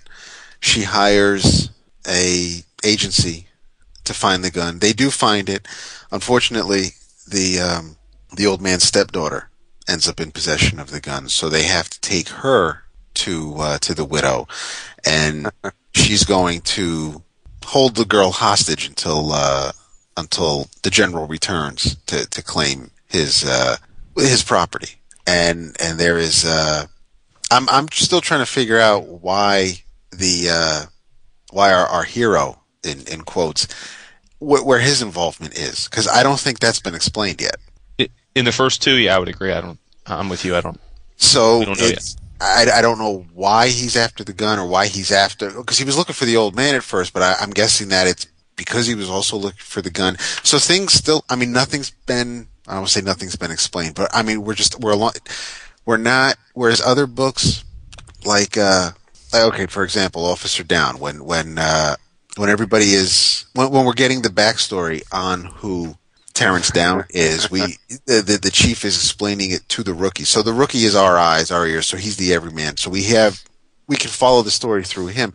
There's nobody like that in the sixth gun. You're in it from the beginning, hitting the ground running, and you're along for the ride, and you're gonna figure it out as it goes on. And that's not to be confusing or anything. It's just I enjoy that. It's different. There's no hand holding here. Whether you want to say that you're restricted by like editor's notes or recap pages or anything like that. Nothing like this is going on with this book, and it's only 2 issues. So once we get to the third, maybe we'll find out more. But I mean, we're getting more characters thrown at us, and everybody's unique. Everybody's different. They have a unique look. They have a distinct personality. So nothing's confusing, and I'm really happy with the world that they're creating with this series so far. So I mean, it's a weak ass attempt at setting something up, because I'm still not 100% clear on what it is I'll be setting up. It's a supernatural Western. Go have fun. Yeah. Go play. Go play. Exactly. And it's produced by damn good people. It really is. And Brian and Cullen, I mean, they're a writer-artist team that are just so well matched together, and they're guys that honestly are good friends with each other and have produced some really fantastic comics. You can just tell that from the writing and artist perspective, they're so much on the same page, and they were on the Damned, and the Sixth Gun is just a great continuation of that feel. And man, that's a team that you always hope that teams like that are able to stick together. Cullen is doing some work at Marvel now with Mr. Fowler. Mm-hmm. Yep. On Jason's favorite character, and Brian pops up. He did one of my favorite DC series that Gerber wrote. He did a Hard Time. Hard Time, yeah. Yeah. That's so Hurtt is he's awesome, man. Very true. Who wants to go? Because I got another one. Come on. Of course. Yeah, I thought you did. Jason, aren't you up? No, I did Morning Glories. I jumped in on the. No, I'm good. Let's Vince I got get one. his out. From Radical of all companies. Really? Wow, that's not a big fan of Radical's books. Not at all. Me neither. If it wasn't for Last Days of American Crime and this book, I would not give them. Is this the new Palmiotti Gray book? No, I would not give them cent one. This is Hotwire. Stephen Pugh. Yeah, you love Pugh. I do love Pugh. The Hotwire second miniseries called Deep Cut. Why are you laughing, David? Because he asked if it was Palmiotti and Gray's in the book, and I thought you said something about I wouldn't give him one. And I don't know if this is because of them or Galassi or what. But anyway, continue. Oh, it's about Galassi on that one. Right. Definitely, yeah. But no, Radical's books do absolutely nothing for me. Same here. They're occasionally. Before people complain, I've read 6 of them. So me it's not too. Like, I read Caliber, both rounds of Hercules. They're pretty, but what was the Mecha one? Not the was that Hotwire? The first Hotwire? What was it? No, I know what you're talking about. Not Dusted. What the hell was the name of it? But anyway, and I read a book concurrently with this one, also from Radical, called Legends by Nick Percival, and I'm going to compare them as to how you do it and how you don't do it. Nice. Steve Pugh, this is how you do it. Because I don't know if he works entirely digitally, he does. but if he does, his media looks natural to me. This stuff looks like he's painting on board or canvas. It just looks real. I heard him on an interview. I think it might have been I think maybe Bretal interviewed him on the comic book page for the first Hotwire series, but yeah, I'm pretty sure Pugh does it all digital now, yeah. And he is just fantastic. He has an eye, a cinematic eye. This book flows. It is so tight and beautiful, but I'll set it up. It's in a world much like George Romero's Night of the Living Dead. It's kind of similar, except the dead aren't coming back as zombies. The dead just aren't leaving. Their spirits are sequestered on Earth, and they feed off of electricity, energy. And because the humanity has evolved to a point where everything is high-speed communication and wireless and digital, and technology is much along the lines of where we are now, a little bit more advanced, the spirits siphon off this energy. They feed on it. They're like cows. Spectral cows just grazing on this energy. So they've devised these towers that are supposed to keep the spirits away, but in a lot of cases it's not enough. So in walks Alice Hotwire, Metro Police Detective Exorcist. She's awesome and she's hot, and she's called in when, much like the Ghostbusters, whenever there's a creepy crawly that doesn't want to leave, they bring her in and she takes care of the situation. That's all you need to know. This miniseries features Alice, a little bit of backstory about Alice and one of her more crazed boyfriends, which comes back to bite her on the ass because I guess her boyfriend is now deceased and does not want to leave. And so we see her in her bedroom and she's playing video games, and the camera pans and her dead boyfriend's in her bed and he's like tickling her with her toes and she's drunk off her ass.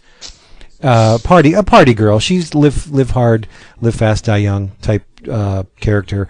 And so she's called in, spur of the moment, on a job. There's a creepy crawly doing its business, and they call her in. Unfortunately, she takes this anti-inebriation substance that doesn't reduce the alcohol in your blood, but for all intents and purposes, you don't feel the effects of the alcohol. Okay. And at the end of this issue, one of the Metro Police squads she takes her bike helmet off, and he tags her breath, and he notices that she's drunk, which is a no-no for a Metro Police operative on the job. And so they arrest her. They bring her in, and there seems to be a pileup on a highway because the Metro Police screw up. All cars on this highway are controlled remotely, so there's no accidents. They don't bump into each other, and the Metro Police step in, guns a popping, and they fire at a a ghost, and when they do, the electromagnetic energy from their blast knocks out the guidance system on the highway. So we have a pileup, and a couple of those unfortunate victims of the pileup refused to go away. Well, they did die. They refused to depart, let's say. So she's brought in, and that's when they discover that she's been drinking, and they bring her away. But Steve Pugh, oh, do I love this man's work? He has a color sense that knocks me on my ass. Every panel, even the most innocuous situations, just say Alice Hotwire in a hospital bed because she lost her arm in the previous series, and just a couple people sitting by a hospital bed. It's beautiful. It's gorgeous. He draws interiors as well as he draws human beings, and he draws technology even better. And the effects that he imparts on the ghosts, oh, it's stunning. Do you get this book, Wood? No. You need to. You need to get this. It's gorgeous. And I'm telling you, Alice is smoking hot. And I don't know if Pugh has a model, but if he does, I want to meet her because the look, the facial characteristics and body are very consistent across all of these pages. So either he's damn good or he's drawn from life, and I want to meet this woman because she's hot, smoking hot. And another big props to Steve Pugh. He's also writing this. Warren Ellis's name is on the front just so they can write him a check. I guess he originally came up with the concept with Steve, and he's been riding on Steve's brilliance ever since. I love Warren Ellis. I'm just making a joke. But Ellis's name's on the front, but I doubt that he contributed very much to this issue, if anything, because Pugh is credited as writer and illustrator. And he letters the damn thing. Good God. Damn. He's jack of all trades, master of all, too. He is fantastic. But this is where I wanted to compare this Hotwire deep cut to Nick Percival's work on Legends, The Enchanted, which I'm guessing that Nick is another digital artist, but he falls into the detail trap. He imparts so much detail into his work that it's really hard to get a focal point on the work. Like even things in the background are crystal clear, and you have this huge swath of extremely sharp visuals, and you don't know where to focus. You don't know where to put your eye. And I think that's where Percival, I don't want to say fails, but he's much less successful than Steve Pugh. Steve is just the granddaddy. I love his work. But you know what they did, radical, in putting together this Legends, the Enchanted book? The pages are messed up. There's sequences of the narrative that are out of order in the hardcover. It's a one-shot hardcover. It's about 128 pages. It's kind of Fables-esque. You have Jack the Giant Killer and Rose Red and Red Riding Hood and not Goldilocks, the chick with the hair. The hair in the tower chick. Rapunzel's in it and Pinocchio, and it's this dark, extremely dark fantasy about one of these little local city magistrates giving the city over to the corruption, and he has to take out the Enchanted, who don't die and they can't get hurt because they take these magic beans. It's pretty cool, but it would have been a hell of a lot cooler if the story made sense. There are chunks of the story that are shuffled around, and I put a reading order. I started to write out a reading order as I was doing it just so I can make sense out of the story, but I quit after a while. It wasn't worth it. But there's like one or two pages that are in the second half of the book that obviously go in the first half, like one character's being beaten and chained, and you get thrown right into the action, and then maybe 30 pages later you see the character that has been, before she was beaten, in the chains, taunting her oppressors. Obviously the page goes before, but it's in the back of the book. Why? I don't know. It doesn't make sense. And the narrative's like all over the friggin' place. Characters bust into this sanctuary, and then the characters that were in the sanctuary are okay in the next couple pages. And then the character that busted into the sanctuary is doing his stuff in the sanctuary after that. It's a mess. And it's just another reason why I don't like radical stuff. It just seems like, I know it's Barry Levine, and I know they're trying hard to get these things made into movies, but I really don't care.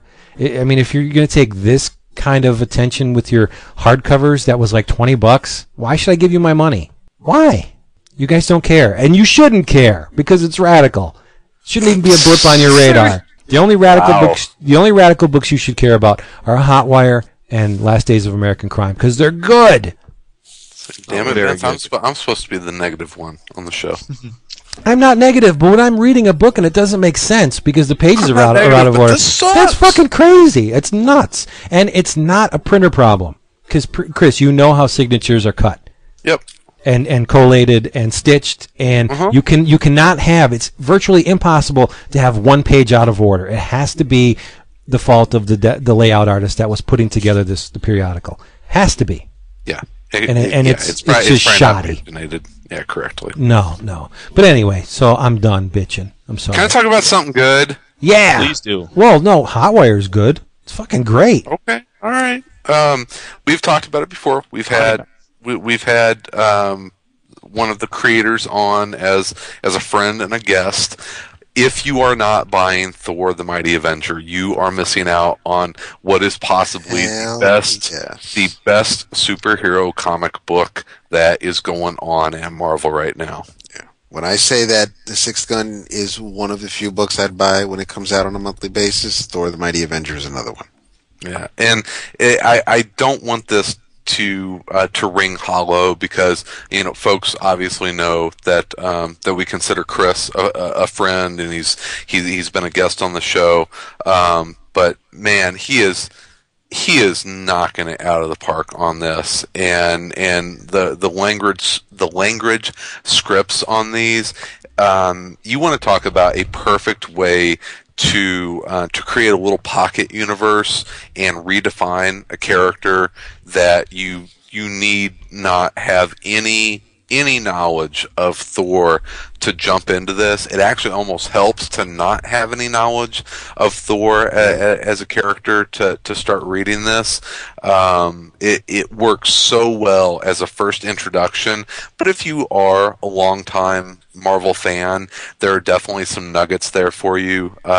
Bringing a villain like Mr. Hyde into this, which, I mean, you want to talk about, C-list villains. Mr. Hyde is definitely a C-list villain, but I mean, there's so much heart and soul in this book that, I mean, you just read it and you're like, you know what, the people that are doing this book really care about it, and I am in love with this book right now. The recap page on the second issue, recapping the first, was fantastic. I loved it. There's no text. You don't need a black page with white text telling you what happened. You just could use some panels from the previous issue. And it was previously and then shortly. At the museum, it was, it definitely changes the mythos a little bit. Jane Foster is not a nurse, and there's no Donald Blake to be found so far. Jane is a curator, basically at a museum, and we were talking about this a little bit last night whenever we were just kind of chit-chatting instead of recording.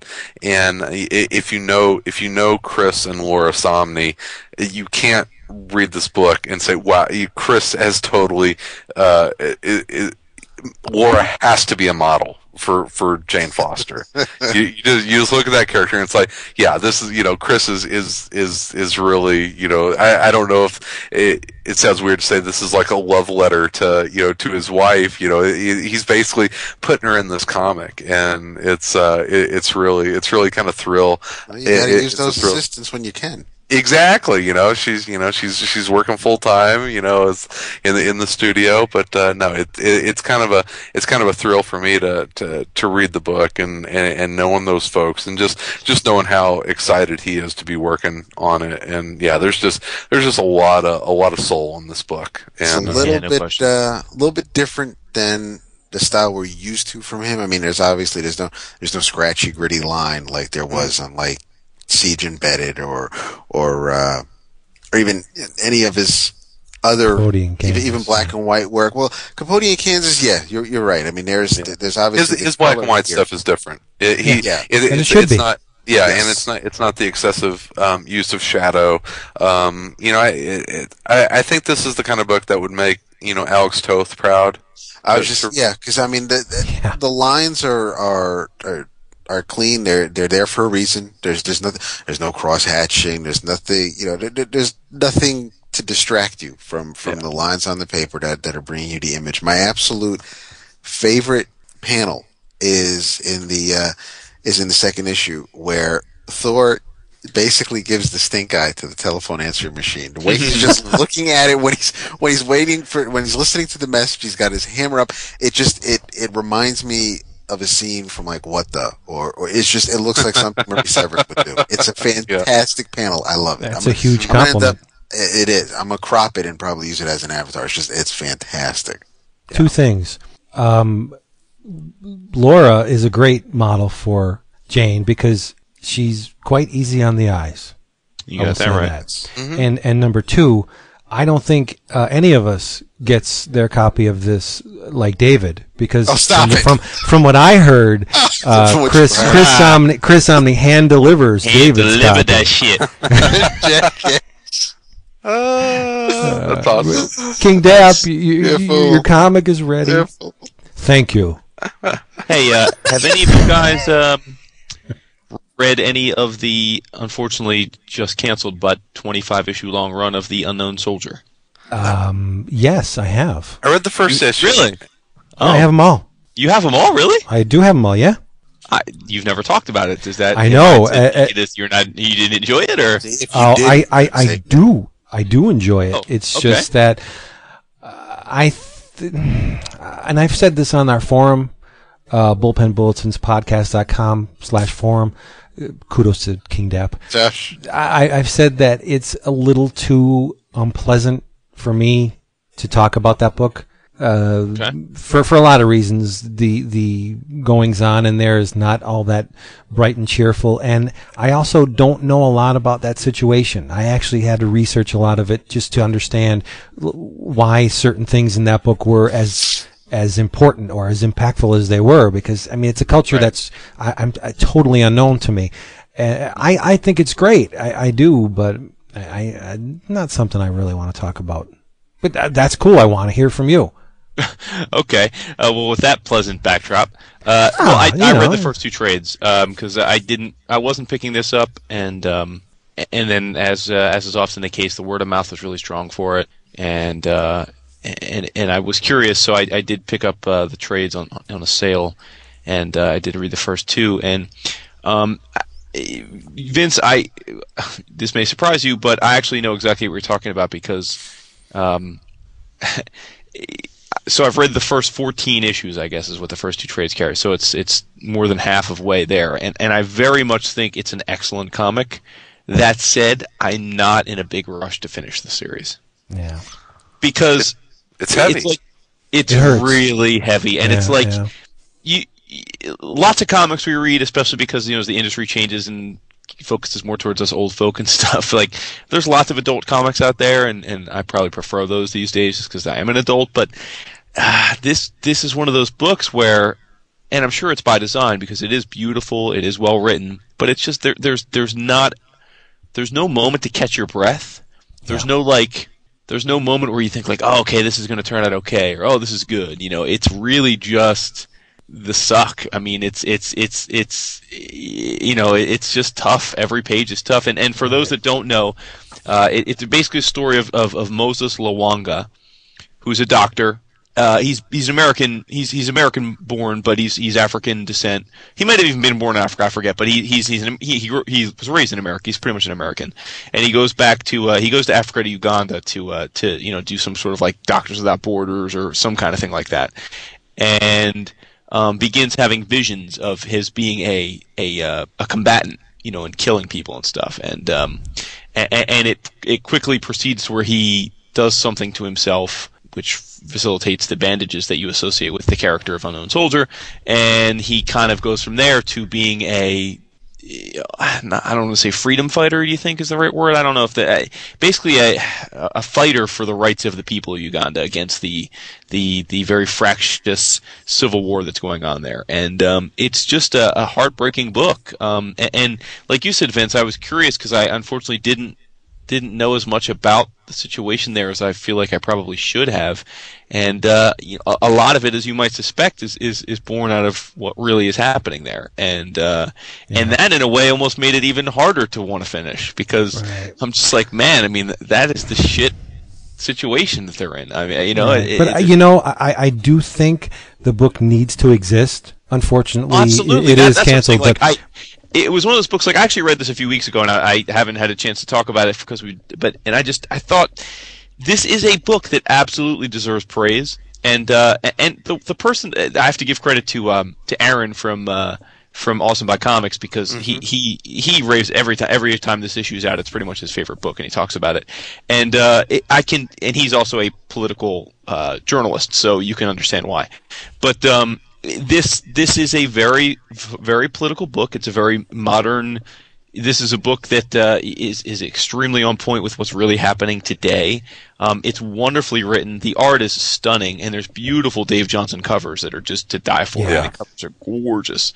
So there's not, like, the book is an absolute high quality book that could have gone on for 100 issues and it would be deserving of it. But it's just, I can frankly see why it had trouble selling, because it's just a very tough read. It's not a fun read, and it's not escapist fiction. Yeah, it's really not. Yeah. It's really not, because you can read lots of dark comics that are escapist, right? I mean, Officer Downe is not a happy book, right? But it's escapist. It's like watching a horror movie. It's like watching a slasher flick, right? It's like or Terminator, right? You kind of you just escape to it.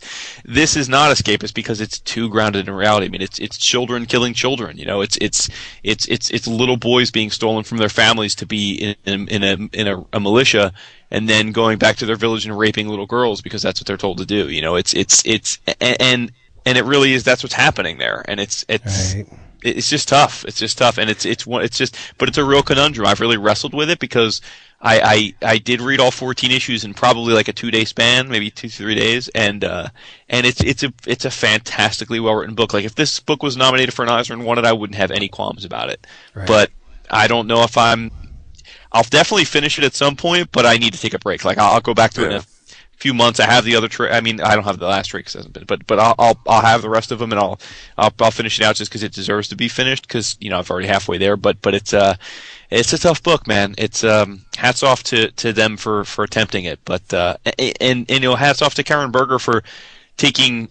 There's not much that this has very little to do with the Unknown Soldier character that's been around DC forever, other than that he's no one knows who he is, and he's wearing bandages over his head, which is what the old character had. But talk about a departure from the original source material, right? So, but powerful stuff. I'll say it's a powerful book. That's probably the best it is. Like yourself, I invest a lot of me in the work, and to see children victimized and it's hard to read. It is. I don't enjoy reading it, but I get something out of it. Right, correct. Yeah. Correct. And it's sad that it's going away, because, like I said, I do think there is a place in the market for that, and people should be very aware of exactly what's going on over there, because you're not going to see that in the mainstream media, at least not to the point where it's common knowledge. And if any source of information can come out to alert people about what's going on, then hey, good for you. Knowledge is power, right? Yep. Hey there, 11 o'clock comics. Want y'all to know I thought about what I done, what I said.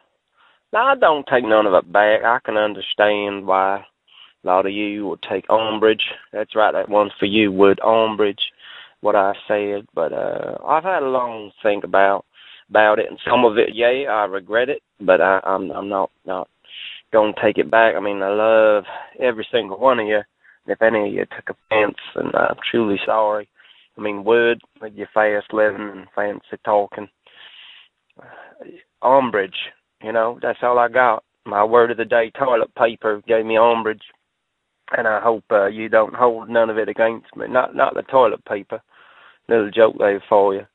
Vince, you make the decisions. You choose the voicemails, and you chose to put me on. God damn it, and all the other guys, and you choose choose the way things go because you're like an audio ninja. Seawood audio. I know that word. And you got David. David, you know, I didn't mean you no offense. Hell, I'm circumcised. I watch South Park, you know. The way you live, it's a choice thing. It's the way you choose to live. I don't mean you no harm by it. Hell, you know, I like I said, I'm circumcised. For me, it wasn't a choice thing. It was just I was out on a boat with my mama, and I wasn't nothing but 13 years old, and we were fishing, and she just ran out of bait, and there was the cleavers just naturally there, and you know the rest is history. I used to have a roller neck, and now I'm kind of clean shaven downstairs. But you know I love you, King Depp. I love South Park, and Mr. Neesman, I know that you bat for the other side, and I don't mean you're a homosexual. Of course, you do some things for our fanboy, and had I listened to that show, maybe I would have known that. And you've now gone on and you've had another guest on the show, Brian Salzar. I'm not going to say nothing because he trains in the boxing, and so I understand he's quite big into cardiovascular. So if I ran away from him, he could probably chase me down, kick the fucking shit out of me, rather than me just rely on my speed like in Zombieland. So I don't really know why I'm calling, but then when do I ever? I'm just phoning to say I'm going to keep listening. I'm not going to take a vow of silence, and I love what you do. I'm going to go back to the store, see if I can find another roll of Word of the Day toilet paper. This one just seems to have ombrage on it. On it like a bonnet would, official like a whistle. I learned that from you with your free podcast. Bye-bye. Oh, so what's something upbeat? Maybe it's something dirty or something. I don't know. Oh, speaking of dirty, if you come over to our forum, we have a really cool thread, a recent thread on porn comics. Ooh. Yeah, I was stunned, I forget who said it. We were the first two to chime in. I forget who said it, but they said, "Man, I thought this thread would die an early death because who wants to come out and say they enjoy porn comics? Hell, I will." Yeah, I love hentai. Man, I love the sorry porn. if you. Well, whatever. But I got no qualms about that, dude. One of my $1 industry for a reason, people. One of my all-time favorite comic books is Wendy Whitebread, Undercover Slut, by Don Simpson, a.k.a. Anton Drek. And it's a great book published by Eros Comics. And that's some of the things that we talk about in that thread. So come on over and join our porn comics thread. Absolutely. How's that for a pitch? There you go. I got another one. It's only you can do it, Vince. Did you notice, and I'm probably tempting fate by saying this, I didn't get all staticky yet. You did for a second there. Yeah, you did for a second. Yeah. Oh, I did. Mm-hmm. Two things I want to talk about real quick. Hack Slash, My First Maniac. Okay. Matt Kramer hounded me fairly mercilessly to get into Hack Slash, and for whatever reason, I put it off. But I could not ignore the Omnibuy when it made the image transition. Oh, yeah. DCBS offered the Omnibuys for huge discounts. I think the first one was like $17 for like 400 pages. So I said, all right, I will. But in the interim, I ordered the My First Maniac mini. Mm-hmm. I'm loving it. I like it a lot. Stuff. It is. Maybe because I'm a child of the slasher film.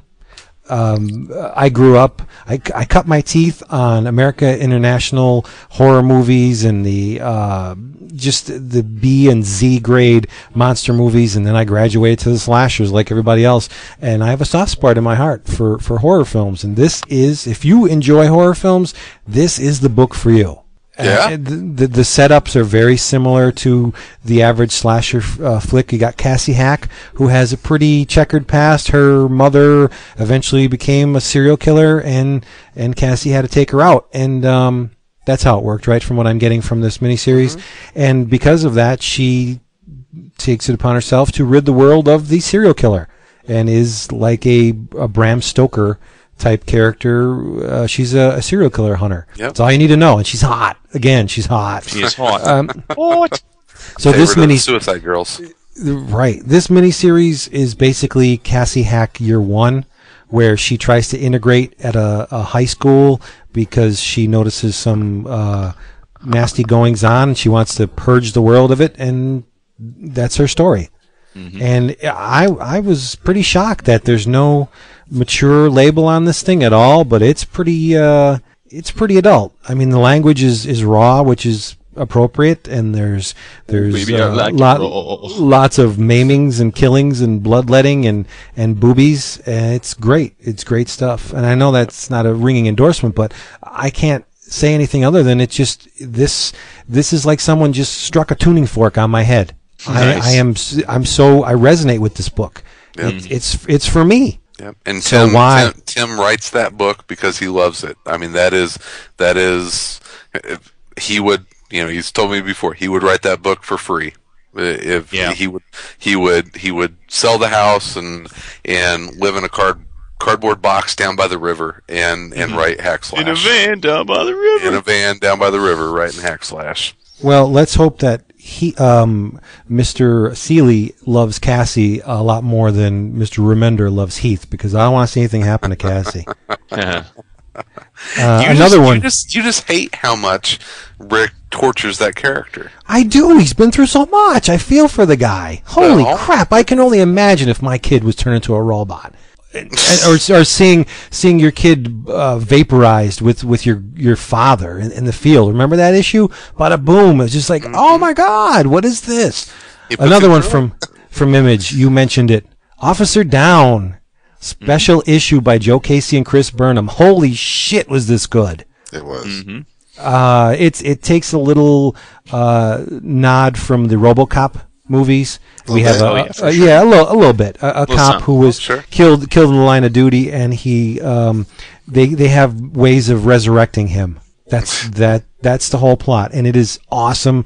I think to drop the Jeff Darrow name would be pretty much redundant after anyone gets a look at these pages, but it's in the hard boiled vein. Uber, just disgustingly detailed art, and the most visceral mayhem. People getting punched through the face, knives to the head, punches to the face, guts, brains, eyeballs popping. It is really over the top, but it's successful because of that. There's also Chris always works in a ton of sight gags into his work. There's and beyond gags. I mean, he always puts a lot of little nuggets and Easter eggs into his art. He actually, if you go to his blog and you can just Google Chris Burnham, if you go to his blog, he actually has a contest running that if you can, a little scavenger hunt, that if you can find all of the Easter eggs and the art, then you'll win a page of your choice from the issue. Wow! Yikes! Save for the splashes. Except for the 2-page spreads. I think he said. Yeah. So. Well, if I ever won, I would want the page with Officer Downe beating the crap out of the Kick-Ass clones. There's a bunch of. I think you just gave one of the scavenger hunt things away. Well, it's pretty obvious. I mean, Did you want? You didn't want the page of one of the Kick-Ass goons pissing on someone putting out a fire? How about the Paul Johnson sticking right out of his pants and everything? Oh yeah. Well, there's a baby impaled on a crutch through someone's head. Exactly. I'm looking at that, and I'm looking at the pregnant woman with her head chopped off, and I'm thinking, but Vince has something against Jason Pearson and body bags. If I won, I was just gonna say that. If I won, I'd probably with Ponch and John on it. It's a totally different vein, though. This book. It is. This is parody. It's like with the Nunsuck. Like, I mean, they have a disemboweled baby that they're eating in Triple X Zombies. That doesn't bother me at all. But in Walking Dead, it's all the context, right? I mean, you're supposed to you're supposed to care about the characters, and the other, their characters are really just scenery. I mean, there's one scene in this, and I'd have to ask Chris face to face, because he probably wouldn't know what I was talking about, but maybe he does. There's a scene towards the end with the two dudes in the car. The one has the pompadour and the sunglasses with the star in it, and you get that type Wolverine kind of character driving. It's like Plastic Man and Wolverine in a car.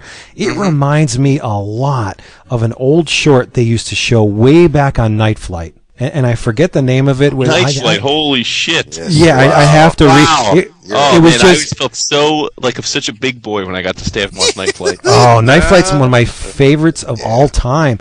But I mean, they're just driving and causing mayhem. But I get a vibe from that short, and I'll have to uncover the name. But how about the one panel where the pregnant lady's getting her head cut off in that scene with the kick-ass guys? Then you got somebody getting their face literally ripped off, and like you said, the baby on the crutch.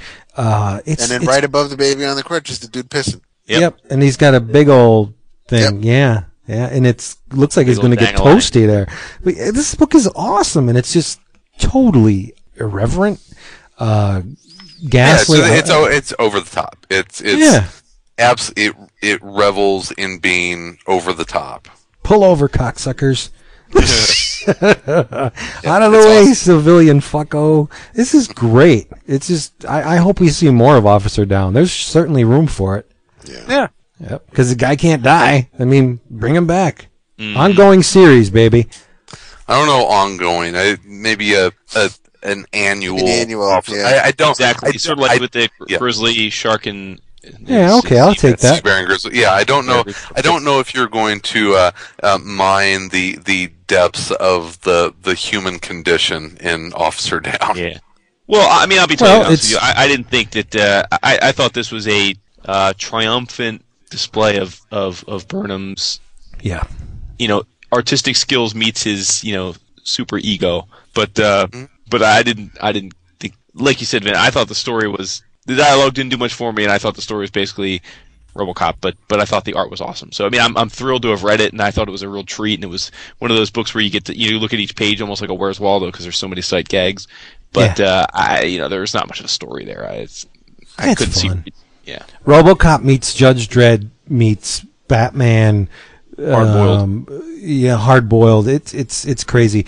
I only wish that instead of a jacked up Hummer with the irons on the front, that would be really cool. And I'm going to date myself if somewhere in this book Killdozer made an appearance. It'd be cool to see Officer Downe driving the Killdozer.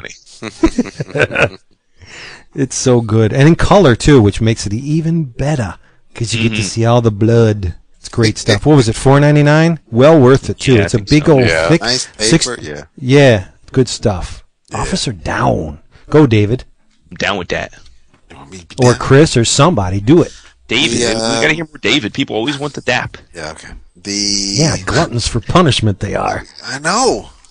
All Insomniacs. The thing with, I read Scarlet #1. Oh, you did? Yes, I did. What'd you think? I liked it. Nice. I really did. You guys talked about it. I think Chris talked about it before I had read it too, and I'm glad you brought it up because I totally forgot that it even. But I'd love to hear what you think because I'm glad to hear you liked it because I read this after reading all 7 issues of the short-lived Spider-Woman series. So Malieve's you're on a Bendis kick. And Malieve, but it's because I wanted to see if he had changed up his style. Well, yeah, and Bendis, but I wanted to see if Malieve changed up his style any between the two. And I have no problem with the way the characters look or feel. I really like the fourth wall breaking gig because gimmick. You could tell when Scarlet is doing that because obviously the word balloons shift to squared off balloons, but it's no different than if you were reading the captions in comics that don't have thought balloons anymore. Sure.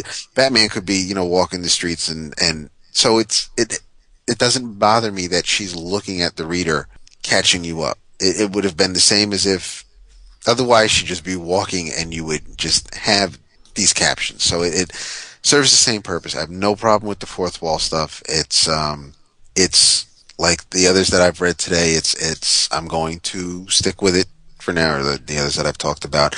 I do feel bad for her. I mean, Bendis and Malieve have done a real good job of getting me into it because it's not like I could just put it down and go, okay, I'll read the next issue when it comes out and just read it as a story as it goes along. But I feel bad for the characters. I kind of sucked into this world that they've created and how she just it helps when you get to meet the character right away early on in the issue, but then in like 2-3 pages there's her entire life, first boyfriend, third boyfriend, first sexual encounter, and I mean everything Which is a just great set of pages. Like yeah, I mean I thought that was like classic Bendis, like with the like it was really, I don't know, there's those character moments that just brought me right back to Alias and some of those it's just really, really great stuff. Yeah, and it summed it all up. So you don't need this is something where Chris would probably say, in another Bendis book, he probably would have padded that out over 2 or 3 issues and got her origin. But here it is in 3 pages, so boom, you're done, and we can move on to present day. And I think the art fits it. Like I said, I'm on board. I'm gonna write it out, and see where it goes. And I can't. I've seen what other people have said about it online as far as the art or the fourth wall breaking, and it didn't faze me with this. I had no problem with it. Yeah, I loved it. I mean, I genuinely loved it. I liked it much more than the newest incarnation of Powers. I, unlike Chris, have not been discourteous to Bendis about his mainstream Marvel stuff either. But I this is the best. I really enjoyed this. And I was sort of skeptical because I was like, I don't know. Yeah. Bendis was hyping this up. I don't know. Powers isn't been that tight lately. I don't know. And like you said, Malev is, if it ain't rough, it ain't right lately. I'm like, so I just wasn't sure. But I loved it. And it's not. I've heard, like you said, the criticisms are basically fourth wall. We've seen this vigilante thing before, but number one, I honestly believe there really aren't too many brand new ideas in storytelling. So I can't. It's not so much what the idea is as to how you go about telling the story.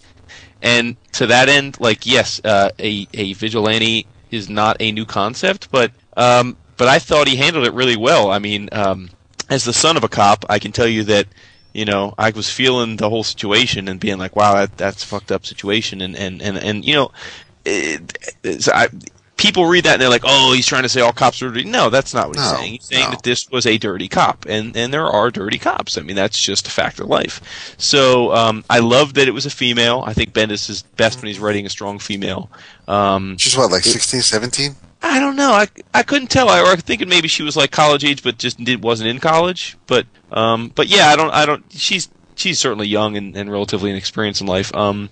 I just thought it was terrific, and I totally bought into the way her life would go to that route. And like you said, I'm along for the ride because I can't wait to see what happens because I could think it has huge disaster potential. Her life could get totally fucked up pretty quickly. Oh yeah, yeah. You don't know. I mean, the next issue she could get caught and shit goes all to hell, and yeah, there's nothing really paint by numbers here. It's like, I guess with Fear Agent, you just don't know what's going to happen when you turn the page, and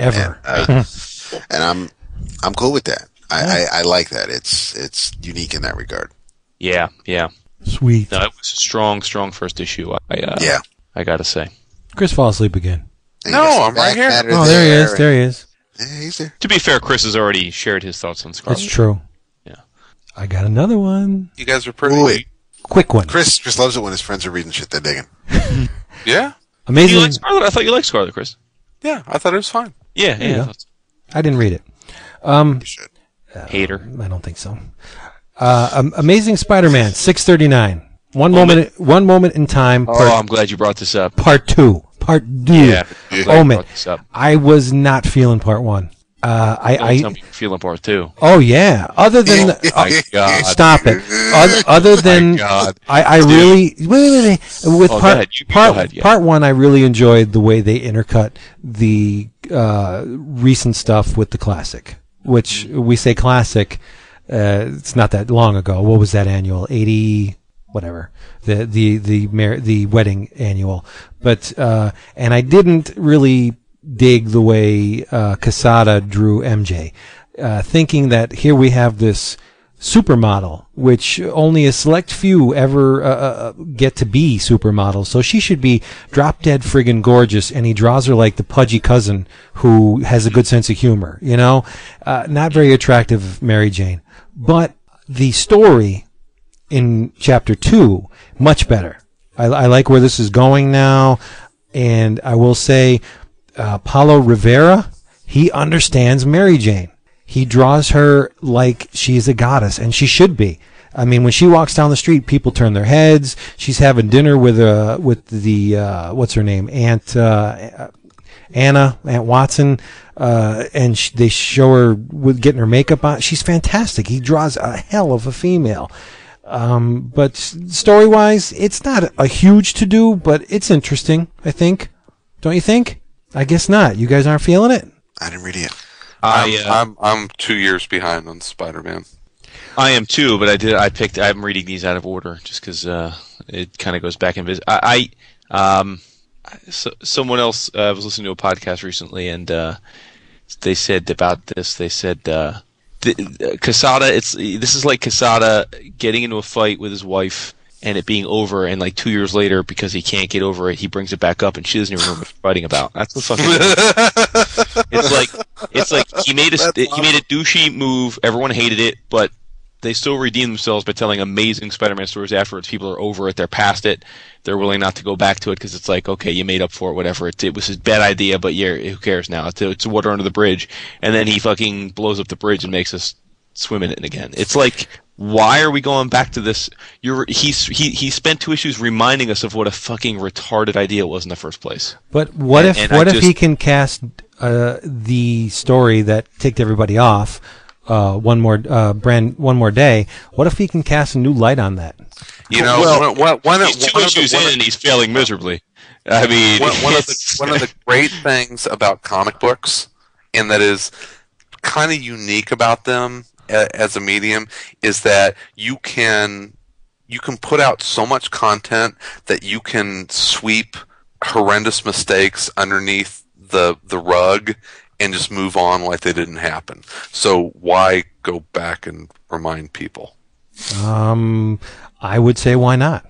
Well, because if he thinks the stupid idea was in the first place. Well, no, but what if he thought that it was a good idea, and now he could do what he wants. I was going to say, see that's and again, it's hard not to characterize the fact that he is the big dog. The HNIC, he's the guy. So I'm reading this thinking the whole time I'm thinking like, oh boy, it's a good thing Quesada's the boss, because this book would have never gotten a chance to be approved if it wasn't. It smacks of ego. Like if Zeb Wells had come up or Slott had said, "Yo, I'm gonna do this book," like Wacker would have been like, No, we don't need to go back to that. We don't need to open that wound, dude. No. You tell Gauntlet Part 4, because that's gonna. But it's like Quesada's like, hey Steve, I'm gonna tell these people. They still don't get how cool we were gonna know. Yeah. Huh? He announced this when he said we will eventually find out. Yeah, well, that's my other issue with it. It's like, at San Diego, it was relatively Spartan news from Marvel, and then it's like he puts up the Omit, coming soon, Omit, and you're like, oh, what's Omit?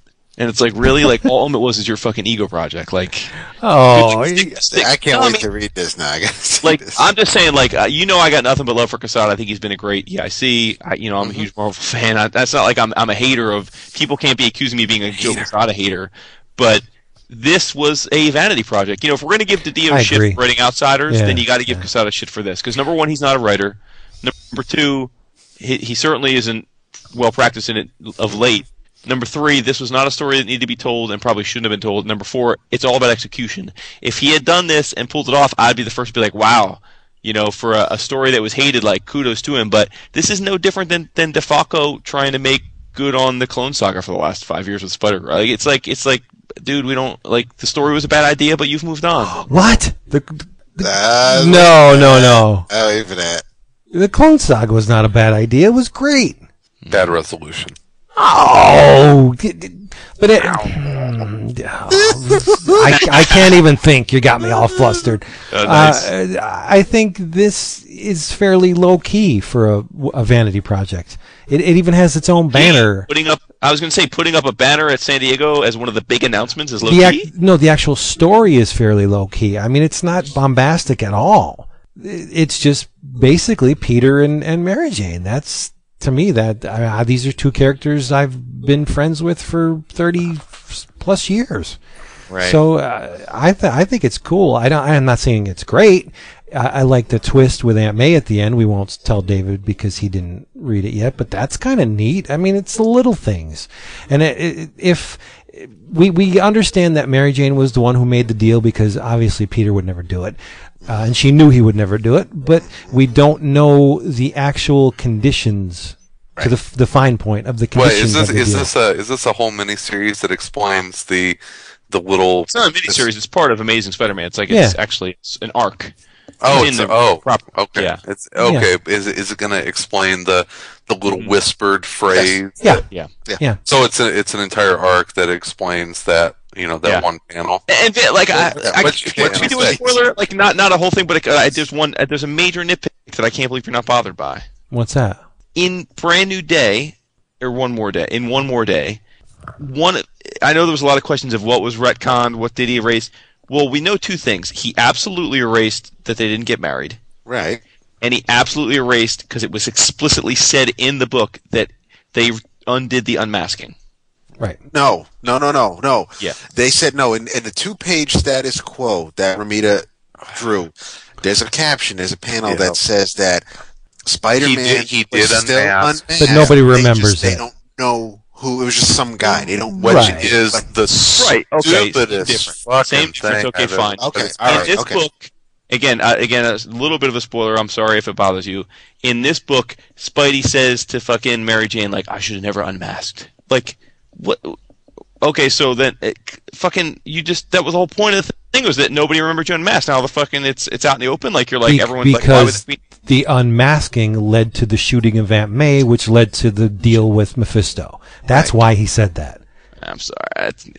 We'll let everyone else read it and weigh in, but I think it's an absolute vanity project that needed not be told. I think the bummer of it is that it's sort of like putting the period on the end of a great Spider-Man run, because they're also coincident with this wrapping up the Thrice Monthly and going to a slot taking it for full time and stuff. And I think this is gonna be that jumping off point that everyone talks about, and that Spider-Man's numbers are gonna plummet, and it's gonna be a shame. Wow. Depressing, man. They're stopping the Thrice Monthly because the numbers are already back to where they were before the Thrice Monthly. Yeah, but they're doing it. We'll get it twice a month. Yay. Mm-hmm. For now. They'll have like 3 Spider-Man titles again, right? Yeah. So. I don't know about that. I'm sure with the miniseries and the web, there'll be. There's more than 3 now. Yeah, true. I never worry about there not being a Spider-Man book out there for me to read if I ever, feel the need. Mm-hmm. Right, because according to David, he's the flagship character.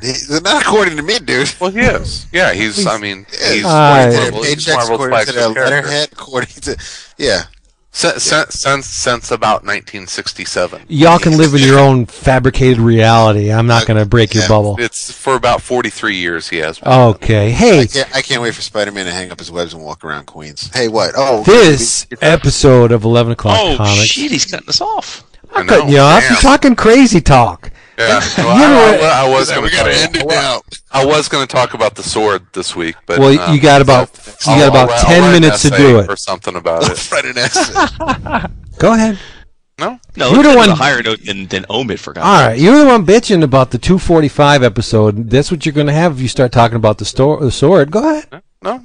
Next week. I want to hear about the sword because I haven't read it yet. S word. Next week.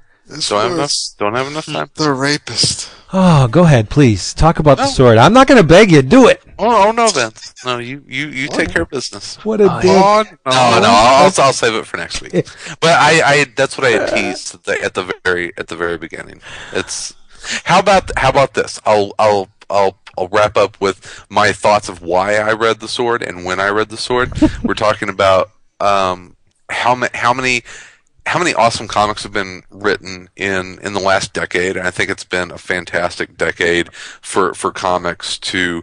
I think there's been a lot of creative high watermarks after the 90s bust, and I think that creatively comics have really regrouped, and we have maybe more comics. I know for me, more comics come out in a month than I'm able to read, and more good comics come out in a month than I'm able to keep up with. And so I'm looking back at a lot of the series that have come out in the last 10 years that I said, I'm either going to trade wait for, or I don't have time to read now, and I kind of forget about them. And so I read The Sword, the entire series, over the weekend, and I'll talk about my thoughts on it next week. But maybe you guys want to think about some series that came out in the last 10 years that you need to go back and discover for the first time. But that was my inspiration for reading The Sword, is that it's one of those series that I kind of jumped over, and I was like, you know what, I need to go back and read that, because I know folks really like that. Mm-hmm. I'm 3 issues in, so I'll finish it for next episode. Yeah, I think you'll dig it. I like what I've read. Well, starting about issue 7, it really creates a mythos that runs through the rest of it. So it picks up steam as it goes. So we'll talk about it next week. All right, for the show notes, I'm going to write The Sword, S-word, Part 1, because there's more to come. Yep. All right. This episode of 11 o'clock I'm Writing Comics has been brought to you by Discount Comic Book Service, DCBService.com. Get your funny books and collectibles at huge Wumba discounts. Don't pay retail. DCBService.com. Yay. And in your travels, have fun, do yourself a huge favor, and read Batman Odyssey by Neil Adams. Because... Yeah, dude, it is so crazy. It's what superhero comics should be. Crazy. It's nutty. It's action. It's great drawing, and you will experience Batman espousing the merits of hydrogen technology to a perpetrator. Where else are you going to see that? Where else? Only in the mind of Neil Adams. And it's so good. Oh, I wish this was an ongoing, because I would buy every single issue. I would. Would you? All right. Yesterday was Lock and Key Day, which everyone should know is one of my all-time favorite series. It was the release of the 3rd hardcover Crown of Shadows. It was the release of the first issue of the 4th miniseries, The Keys to the Kingdom. And if you have never read Lock and Key, well, you know what? Shame on you. Right now, shame on you. And right now is a great time to get a sampling of it, because IDW released the very first issue of the first miniseries for only $1, and you should run to your LCS and pick up that buck issue of the first Lock and Key miniseries. And man, it just continues to get better and better along the way, and I hope this series runs for freaking ever, because I love it so much. I have never read it. You would really dig it, Vince. I know. I have the first hardcover here. So that's your assignment. Give me an assignment for next week, and your assignment is to read. For real?